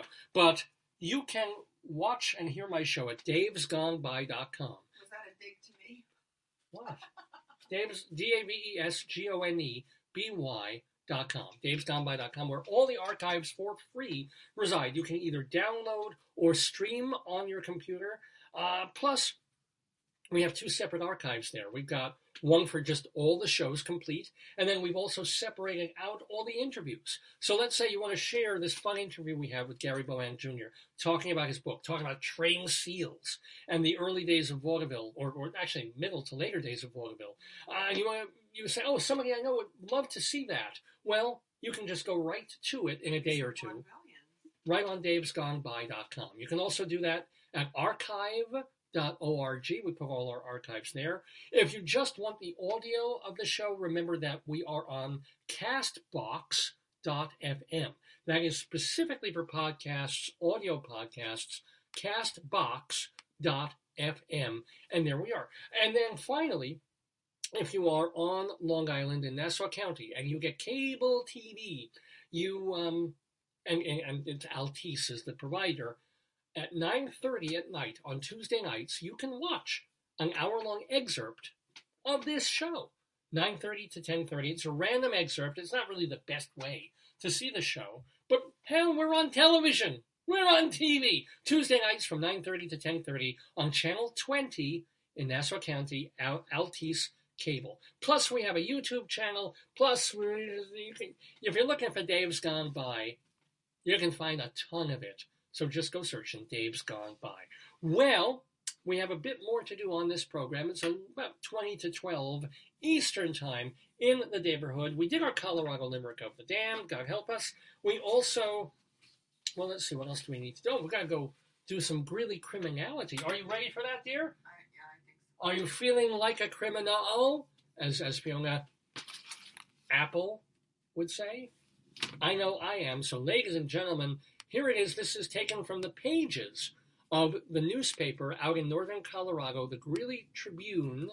It's mixing up calls that came in legitimately, real phone calls, to the police department in Weld County, and items that were in the newspaper 100 years ago. Together, they form Greeley Crimes and Old Times.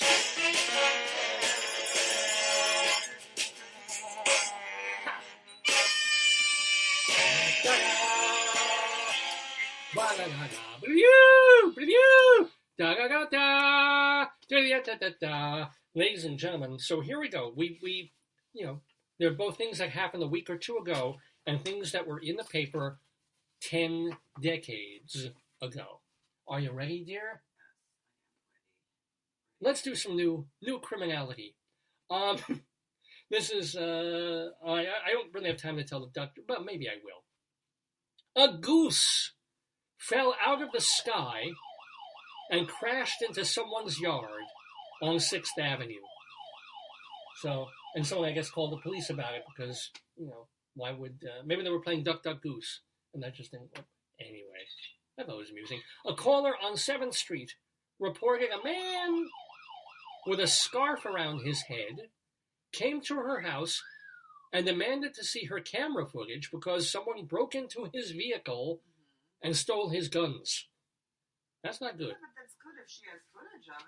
Oh, it is good, but it's not so good if he just kind of leaves guns in his vehicle and they're stolen. No, you have to have those suckers locked up and separate from ammunition. How do you, though? Let's say you're taking guns to a gun show. You're supposed to be present. You never leave the car unattended, or you have it in a lockbox, right? Yeah, because what do you do if it's like a three that you're driving Yeah, but from? they're lockboxes. You can have lockboxes, so you could put it in a safe, but it's mobile. And the safe can fit in the car. Yeah, Oh, okay. So even if they get into the car, yeah. they would have to somehow figure out a way to take the safe. And Yeah. okay, that makes sense. That makes sense. A caller. Oh, we have a caller. Hold on. Yo ho. Okay. Thank you for sharing. A caller on 31st Avenue reported a drunk woman playing in the mud. Oh, That's quite a sight. You gotta figure like some 40, 50-year-old woman just kind of making mud puddles. I kind of would like to see that. I don't know why, but She's having a good time. yeah. Now, On the same thing, oh no, that was 31st Avenue. This is 31st Street. A caller on 31st Street said, yeah, okay. She said that a woman told her she had a sixth sense and thought something happened after finding a piece of carpet with blood on it. Okay. Yeah, maybe she needs a seventh sense on that one. Oh, these were funny when I was gathering them. Let's do another one here. A caller on 10th Street. Uh-huh. Where are you on? You're on 10th Street. That makes sense. The caller said that a hacker accessed her bank account and took, how much do you think?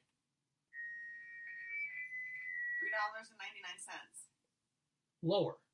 $1.99. Lower. 1 penny. $1.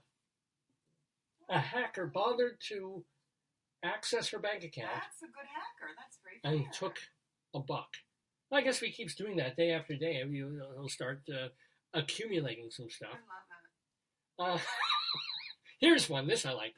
And we go to 8th Street, so it might be near the vortex of 8th and 8th. A caller on 8th Street. Yeah. Wait. Here we go. Caller on 8th Street reported a man urinated in a trash can. I don't have any sound for urination. I know. I think what got me with that one is he urinated in rather than near. God bless him. Or on. He's tiny. Yeah, but you have to figure, how tall is this guy? He's pretty tall. That he can, He's pretty tall. Yeah. Unless it was a short trash can. Could be. It wasn't a wastebasket. They say Like a trash. bucket, like a bucket or a pail. That could, that could be it. Let's do some old-timey stuff. Let's find, these are things that were in the newspaper in northern Colorado back in 1922, reprinted in Mike Peters' column, 100 years, the column is called 100 Years Ago. Hunters from the big city have been killing off antelopes in Weld County, and soon the county may be without any antelopes. One farmer said he found areas where 3 or 4 antelopes have been killed and butchered. The state limit is 1 antelope per hunter. Wow. There were a lot of hunters. Wouldn't it be, but can you imagine just like being in Greeley, Colorado all those years, and there was like antelopes roaming, well, not for long, but antelopes roaming free. I'm just surprised there weren't any honeydews roaming as well. Get it? Comedy. I have nothing to say. The city's health inspector seized 8 4/4 of beef from the Levy Cash and Carry Meat Market. It was delivered here just a short time ago from a Denver butcher shop. They said the beef smelled bad and was very slimy. They took it to the county and they took it to the country, and fed it to pigs on a farm.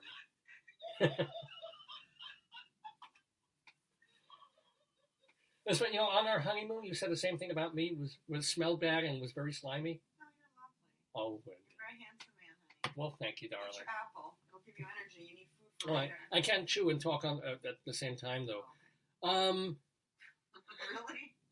In his Sunday sermon at the Park Congregational Church in Greeley, Reverend L.A. Wilson, as opposed to Reverend S.F. Wilson, which was north of L.A., complained about teachers. Quote, "There are now more school teachers than are needed," he said, quote, "Why should we not take advantage of the law and supply and demand?" I'm messing this up. "Why shouldn't we take advantage of the law of supply and demand and cut their wages?" Yeah. Reaganomics back in 1922. Can you believe I think he must have worked for the Teachers College. Raises that. Hey, you got nothing to complain about. Not yet. It's not in the bucket. Well, let's do one more old-timey thing, and then we'll go elsewhere. Someone remarked to Phillips Brooks that atheists seem to lead moral lives. Quote, "They have to," said Brooks. "They have no God to forgive them if they don't." Ah! Oh, those witticisms back in the day. All right. This. I love this. I think you saw this, dear. You were not as thrilled and excited by this as I was. I'm often not. Very. We go for this story not to Greeley or Evans or even Fort Collins, Colorado, but all the way to Australia. Australia for this news item that happened just last week. A determined 22-year-old reclaimed a Guinness World Records title last week. Guinness World Records announced that Brendan Kelby of Australia broke the record held by Will Cutbill and Rocco Mercurio. What did Kelby do? He stacked 6 M&Ms on top of each other. You see, in 2016, the record was first set with 4 M&Ms by Silvio Saba. Kelby tied the record in November 2020 and then jointly claimed the title. A few months later... Are there, like, hot contenders who are challenging you? Thinking, like, there absolutely are. It's not right, yeah. Well, you know, when it comes to M&Ms, women are from Venus, but men are from Mars. Aww, Dang it, Mars bars. candy reference, okay. A few months later, Cutbill, who lives in England, took the title and dared anyone to beat him. Quote, when I tell them it's a whopping 5, they're shocked. Shocked, Cutbill told CNN. They want to give it a go. Try and beat me. Well, Kelby, who was on a quest to break 21 Guinness records in 2021, rebuilt the tiny tower of M&Ms on October 14th, 2021, and then added one more. Said Kelby, quote, I'm a serial record breaker. So, if you're planning to try for 7 M&Ms on top of each other, please note, according to Guinness, quote, the stack must be completely freestanding and able to stand for a minimum of 10 seconds once completed. Flavored M&Ms, such as peanut and mint, are not permitted. Only plain chocolate can be used. Kelby did not complete his quest to break 21 records in 2021, but he still has the most titles for, or he holds titles for, most drumstick flips in 1 minute, fastest time to build a 10 toilet roll pyramid. What? He takes 10 rolls of toilet paper, not those old unused paper towels, but actual toilet paper, and builds a pyramid out of them faster than anybody else in history, and longest duration spinning a basketball on the nose, and 12 others. Meanwhile, and this is lovely, Mohammed Mukbel of Yemen now has the record. That's his real name? Mohammed Mukbel. I love it. Well, remember that name because he has the record for stacking 4 eggs on top of each other.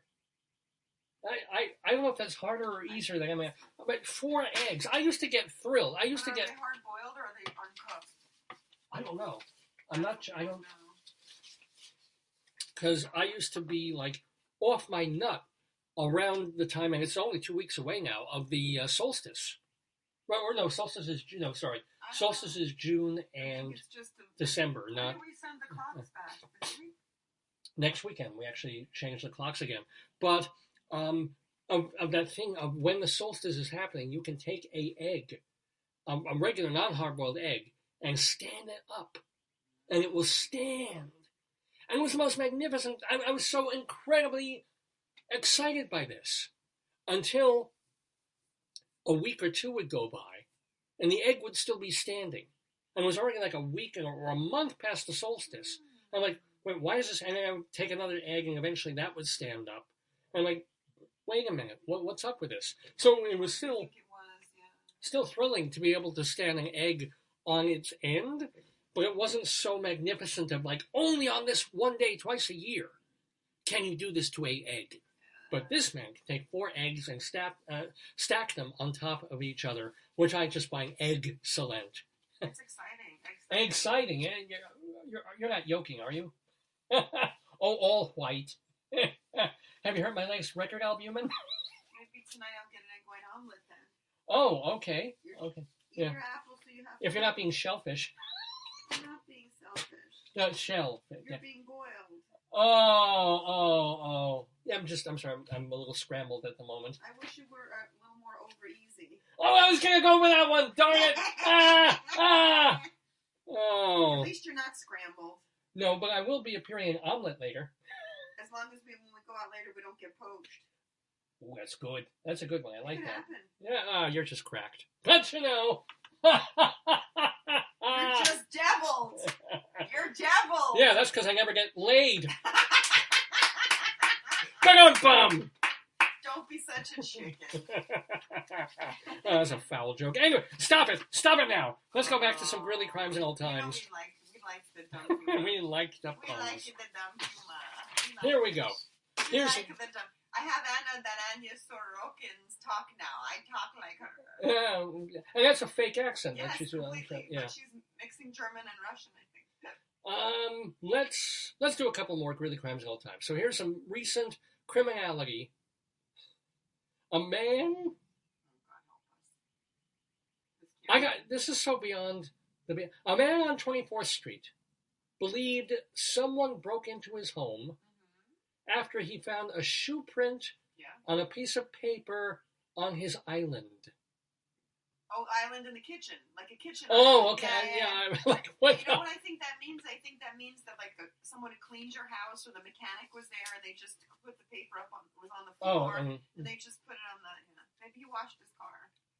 Thank you for explaining that. I'm guessing. I don't know that if somebody, especially with forensics, so if somebody's going to break in your house, they're not going to leave a paper with the shoe print, which is an indication of who they are, like shoe size. Right, exactly. Yeah, they're not going to. Not do that. And I guess it's no longer an uncharted kitchen aisle with Gilligan and the skipper's shoe. I mean, I don't know where I'm going with that. A caller. We have a caller. Well, I got it. Static. Sorry. A caller on Cranford Place reported hearing screaming, glass breaking, and an air horn coming from an apartment. That is the worst silent prowler ever. You know what? Everybody parties differently. Who are we to judge? Wouldn't it be great to be woken every morning by an air horn? You know, I mean, I gave you that. Oh no, I gave you megaphone. Megaphone, yeah. Air horn, no. Air horn was like, no. Oh. But you know, sometimes you have to get up early. Oh no. Like when I get up, wouldn't you love to be like me standing over you, honey? I think I would have probably a heart attack and die. Oh no, I think I won't do that. Don't do that. Okay. Unless you paid my life insurance, so you can get rid of me. A woman. Oh no, sorry, I jumped one or two already. Here, a caller. Oh, another caller. How do you like that? Wait, Something. There he is. We gotta get AT&T to test this phone out. A caller on we did that one. A caller on 47th Avenue, reporting a woman who was running around screaming, "Calling in!" and the man with her was like, "It's almost in." Just kidding there. What did she want to call in? They don't always fill these things or finish the stories here. That's a shame. Let's go back 100 years ago. It'd be nice to know what the takeaway was. Yeah. Well, speaking of takeaways, accused of being a booze smuggler, a Loveland man told Greeley police that he would never do that. Quote, "If you ever find illegal booze in my car, I'll take 6 months in jail without a word." 2 days later, police caught him with 5 quarts of booze in his car. What do they say? Don't poke the bear, right? Yeah. Is that the expression? Well, when the judge asked him why he was in Greeley, he said he came from Loveland to Greeley to find a place to stay. To hide his booze. And the judge says, "Well, now you have a place to stay." And the judge gave him 6 months. That's mean. Well, the guy, you're right. He goaded them. He's like, "If you ever find booze in my car," And then they gave him the 6-month sentence. It's like Jeffrey Epstein. If you ever find an underage girl in my massage tape, oh well, whoops. Yeah. That's no bueno. Yeah. All right, let's do one or two more, and then we'll move on to the very to kind of finish the show. Let's do one more. A man on 8th Street said someone was stealing items from the church. He thought people were hiding out in the organ area after he found a pair of pants and a condom. Well, all I have to say about that is, if you have an organ, you should have a condom on it. And that, my friends, is Grilly Crimes in Old Times for this Saturday, March 5th, 2022. Mr. Horace Greeley was no fool. Oh, he was not. I'm sure that you agree with me that Greeley was no fool. What he is getting at is that Mr. Greeley was no fool. Yippee-yi, yippee-yi, yippee-yi-yi-yi, yippee-yi, yippee-yi, yippee-yi.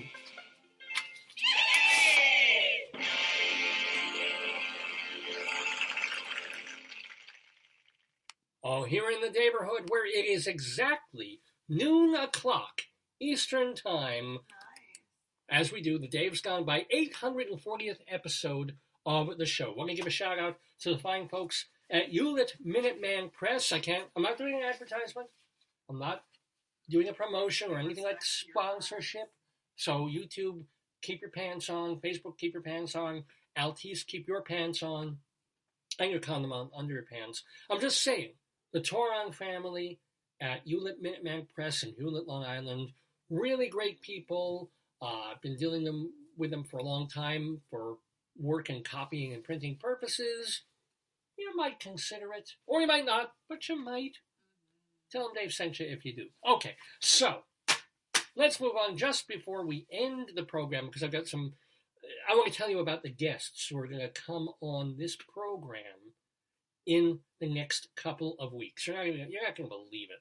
So, first of all, though, let's talk about guests who have been on this program in months and years past. Because, just like Gary Bohan Jr., who is now a friend of the neighborhood, because he's been on the show. We're going to see how his book does when it goes on sale April 1st. Everybody get a copy of Sharky. But we've also had other folks in the neighborhood for years and months and weeks in the past.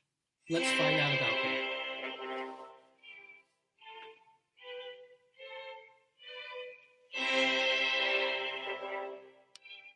Fairly quiet week, though, for our friends of the neighborhood. So let's just tell you about them. Remember that now through this week, and I'm sure it'll be extended, but Vince Giordano and the Nighthawks play their old-time jazz music Mondays and Tuesday nights at Bond 45 over on West 46th Street in Manhattan.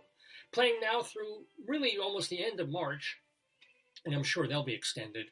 Eric Comstock and Barbara Fasano doing their duets on, and also they sing apart and together, songs from the American Songbook at Birdland on West 44th Street. That is every Saturday night, including tonight at 7 at Birdland. Playing now, through mid-April, Robert Cuccioli is starring in A Touch of the Poet, Eugene O'Neill play being done by the Irish Repertory Theatre.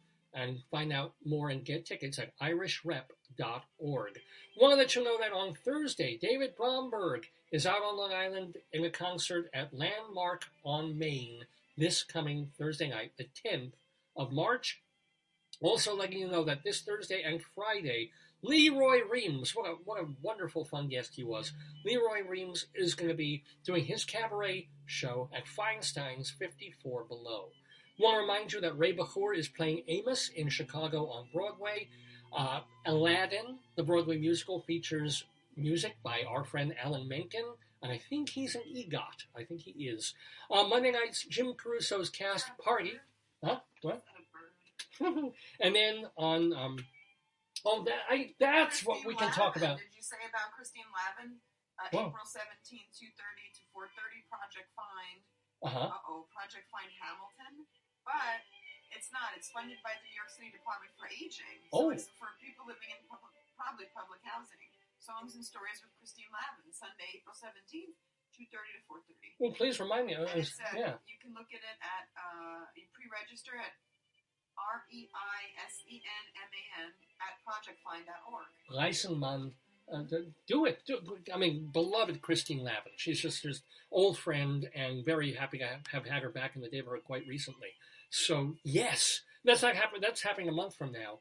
But keep tabs on Christine Lavin because she does a lot of concerts in person, Benefit, I think. concerts in Zoom. She'll be doing that benefit in mid-April. Check it out. Also, check out Dr. Demento's website, drdemento.com. He's 80 years old, and every week he is still making brand new Dr. Demento shows.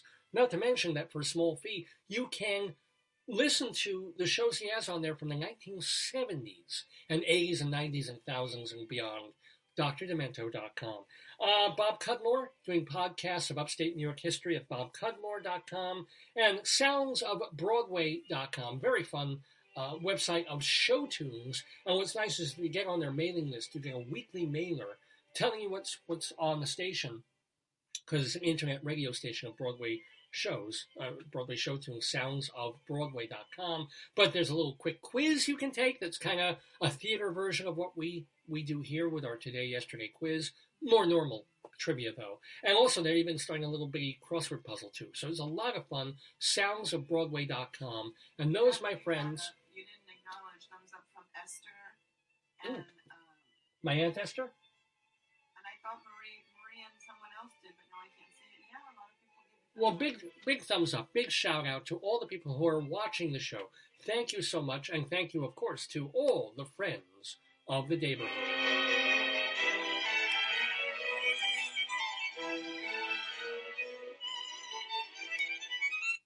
So, we've been talking about people who've been on this program in months and years past. Let me tell you the reason that you should keep tuning in every Saturday morning from 9 until noon or thereabouts for new episodes of Dave's Gone By. So coming up, check out and knock wood, they will work out. But here's the deal. Scheduled for about 2 weeks from now, or maybe 3 weeks from now, we have a film director named Rosemarie Reed. Rosemarie Reed, and she's done a whole bunch of pretty serious documentaries. As a matter of fact, it's rather appropriate timing to be talking to her because she's done various documentaries about Russia and life there. She did a documentary about the Curie family. When did she do the Russia one? Not that long ago. I mean, she's been making films for about 20 years now. So over the past, she's done a lot of stuff about radium, and she has a documentary about thalidomide. That she, usually these very dark kind of, social topics and grim things. But she has a brand new film out about Steve Post, a guy I really wasn't familiar with, although I should have been. Steve Post was one of the architects of freeform radio. He was on WNYC for a bunch of years. He was also on WBAI in the very early formative years of WBAI radio. He even ran the station for a little while. So he was a real New York BAI freeform radio character, beloved in radio circles. And so she did a documentary about him, which is going to touch on, I'm sure, his years at NYC and also the insanity of creating WBAI in what was its heyday, so far beyond its heyday, it's rather sad. But back in the day, BAI was a station that fought the government to play George Carlin on the air. It was figuring out a way to do radio that was like, not just, hey, all the hits here, ding dong, bing bang, big, here's 2 minutes of a song, and back to the second commercial. No, it was kind of like a guy sitting down saying, I feel like playing this, and here's why, and here's what happened to me this morning. And then, 20 minutes later, I feel like playing this movement of Bruckner's Symphony No. 8, and that idea that has captivated my life for more than 50 years, right? The idea of what radio could be and should be, and also a political angle to it, too, because it was very left, it still is, incredibly left-wing. But all of that, I'm assuming, is captured in this new documentary about Steve Post by Rosemarie Reed. You're going to want to tune in to Dave's Gone By when she's on. I believe that will be on in 2 weeks from today. We will also, it is confirmed, so I'm hoping, sometimes when is the Jewish thing of not giving what they call a kanai nahura, but it seems like it's going to work. We are going to have on this program excuse me, a hermit. A hermit? Oh, one of the hermits. The hermit. Who? Peter Noon. What? Herman of Herman's Hermits. That's right. You know, Mrs. You have a lovely daughter, and Dandy, and I'm Henry VIII. I am this that Peter Noon, the singer. I am. I got married to the widow next door. She's been married 7 times before, and everybody was a Henry. Henry. Henry. Didn't have a Willie or a Sam. Well, I'm sure they all had Willies, but anywho. But there you go. Peter Noon. He's going to be on tour, and he's going to be coming to Long Island. So we should have in about 2, 3, maybe 4 weeks. Peter Noon of Herman's Hermits is going to be joining the neighborhood in conversation with the one, the only Rabbi Saul. So this Rabbi Saul has talked to rabbis. I don't know if he's talked to priests, but he has talked to someone who plays a nun, Vicky Quaggy. Now Rabbi Saul will actually talk to a hermit, Herman of Herman's Hermit. That'll be coming up in a couple of weeks. And then, next Saturday, on Dave's Gone By, I'm still shocked that this happened. What? But it's real. I can say it because it's pre-taped. I'll be honest about that. But, ladies and gentlemen, one of the absolute architects of, and I've used that word a couple of times today, of current music, rap, and hip-hop, and funk. Now, George Clinton. we couldn't get James Brown because James George Brown is Clinton? dead. George Clinton. The mothership, Dr. Funkenstein No, himself, really? George Clinton, on Dave's Gone By next week, talking to Rabbi Saul. God. I hope he wasn't. I hope they both were not chemically enhanced, because that would be one heck of an interview. Actually, it's sort of it's a Jewish mothership I can't connection. imagine. It's a Jewish mothership that induces guilt. There you go. George, you never call. You never. George, put down the bop gun. We don't need left that. P-Funk so long ago. He has the funk. This is the man who gave How did us. the rabbi meet him? George Clinton is going to be playing on Long Island That's crazy. in like a week and a half, 2 weeks, or maybe 3 weeks from now. I have to get the dates on that. I apologize for. But in conjunction with that, he chatted with Rabbi Saul Solomon. Wow. Meeting of them. I mean, is that like I can't imagine two more. Dr. Funkenstein? I can't imagine two more alike, dislike people. Oh, I love George Clinton. well, there you The go. White House. Black, right? Maggot Brain, one of the great Yeah. guitar solos ever. And then what was the other one? I just Flashlight. wanna know, Yeah. Seriously, how did they meet? Well, first of all, when Rabbi Saul meets anyone, it's kosher meat.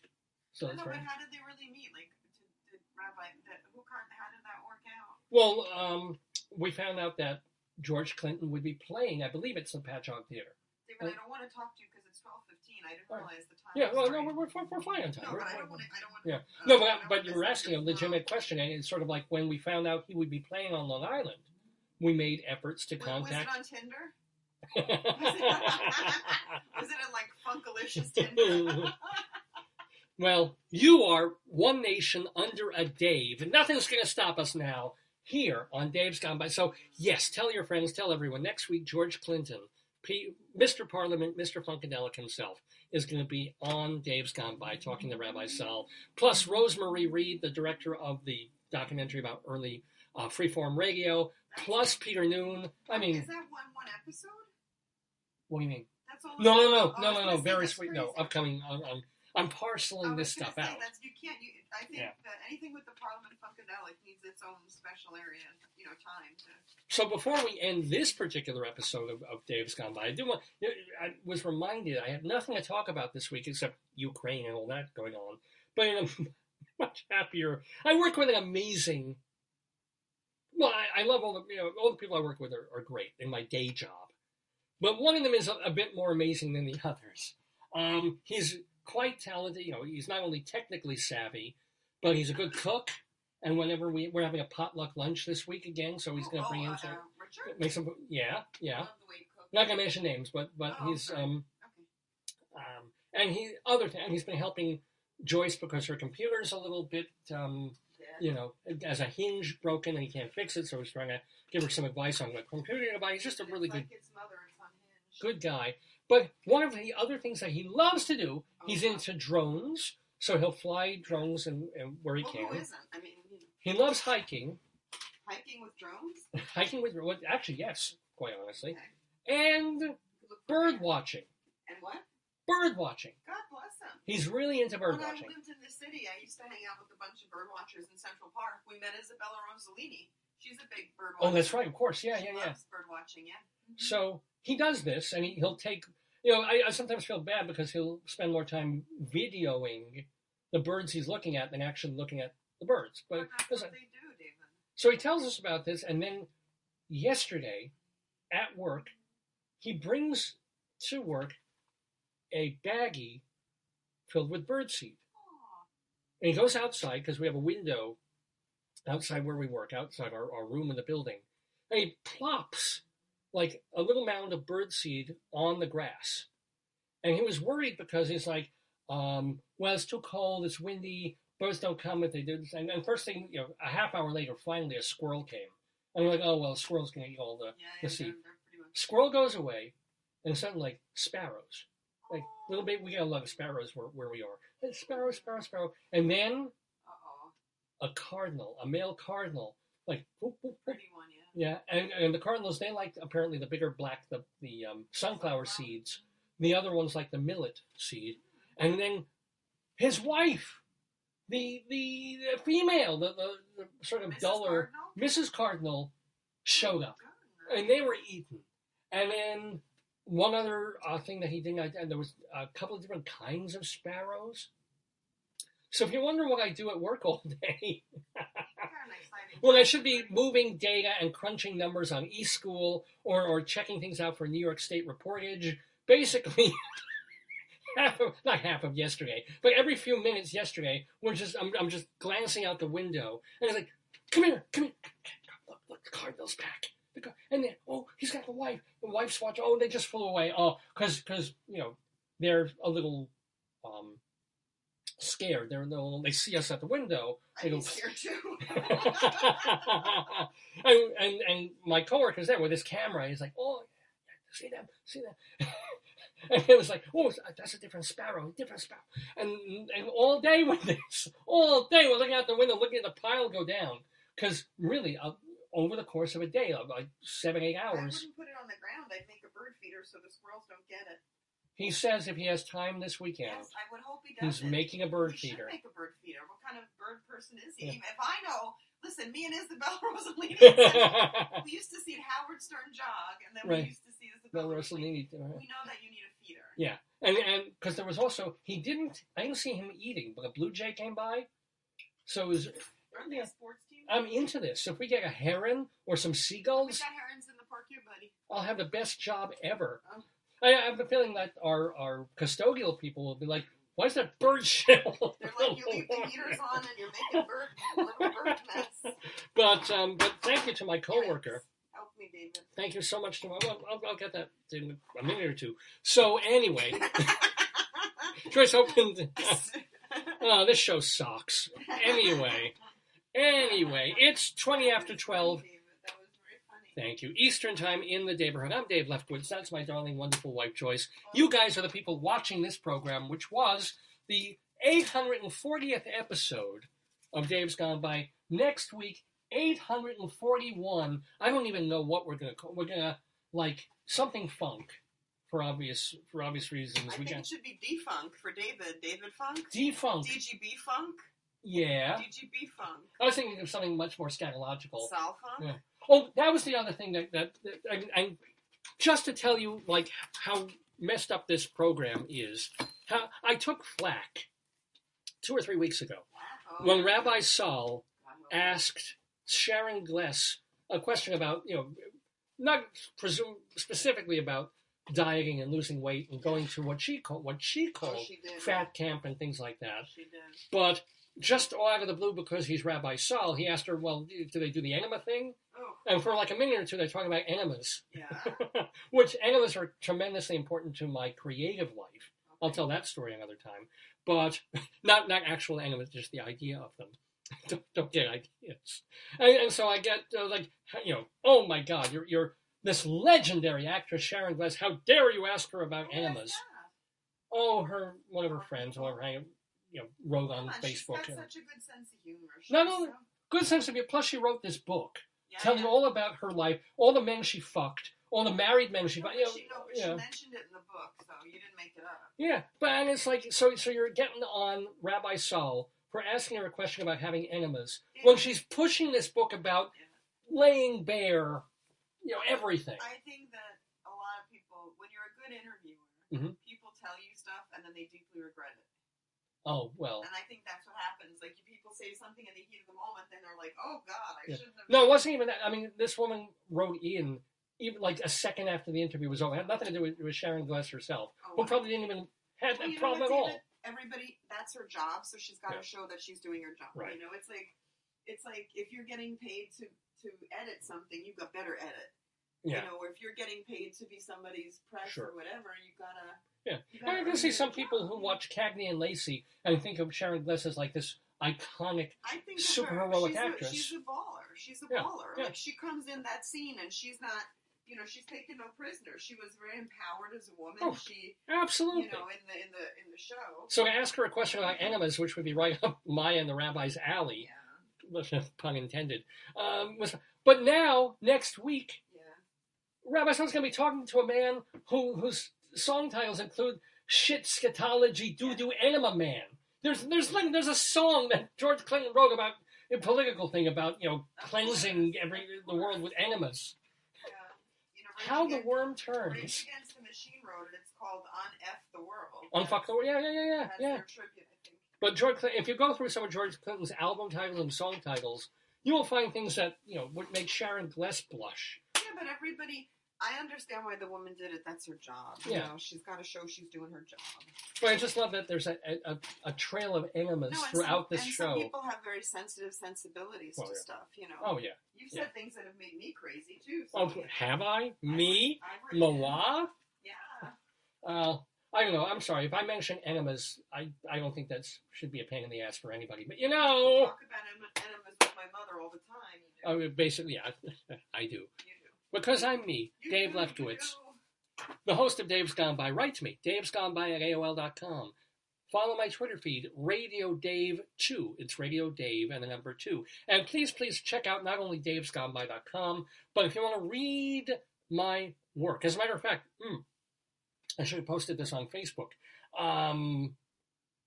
What is her name? Oh, Rita Rudner, the wonderful comedian. I wish she were on this program, but instead I interviewed her for Long Island Woman magazine. She's going to be playing on Long Island in like a week or two. So go see Rita Rudner. She is fabulous. She is actually funnier than ever, and more in command of an audience than ever. She's got real seasoned comedian chops now. So I interviewed her. She was a fabulous person to talk to, fabulous interview, and wrote that up for Long Island Woman magazine. And then, get yourself a copy of it. But also, if you just go online and go to davelefkowitz.org, davelefkowitz.org, I have it posted there, and you can read it right there. And it's a wonderful conversation we had. So, yay. Okay, it's 25 after 12. We've got stuff to do. You've got stuff to do. Reminding you, one last time, you've been watching Dave's Gone By. You will tune in and watch Dave's Gone By next Saturday, March 12th, between 9 and noon and thereabouts. Until then, have a great week. It's one more week before we get to turn the clocks back and have a really nice long day. Or, no, spring. We turn them forward. Don't listen to me. Anyway, Septi, any last things about, did you ever get to meet Sharky in your travels, Septipus? Apparently, Sharky borrowed $20 from him, and their relationship went downhill from there. Thank you to Gary Bohan. Thank you to Leslie Hoban Blake, David Sheward, also for being part of the show. Thank you to my darling, adorable, and wonderful wife, Joyce, for being with me every day as well as on the show today. Thank you all for telling people about the show, for watching the show, for liking us on our Facebook page. It's always great to get likes and hearts when I post about the program or during the program. Write to me, davesgoneby@AOL.com. Oh, and go to shalomdammit.com. That is Rabbi Saul's website, shalomdammit.com. Well, that's about it. It's not yet St. Patrick's Day. Anything happening this week? It's Purim. Happy Purim. We're going to head northwest. As Purim is around the corner. Dress up, do something fun, and we'll see you next week. And gone by. Days gone by, they're gone by. Days gone by, they're gone by. Days gone by, they're gone by. Or, as I like to say,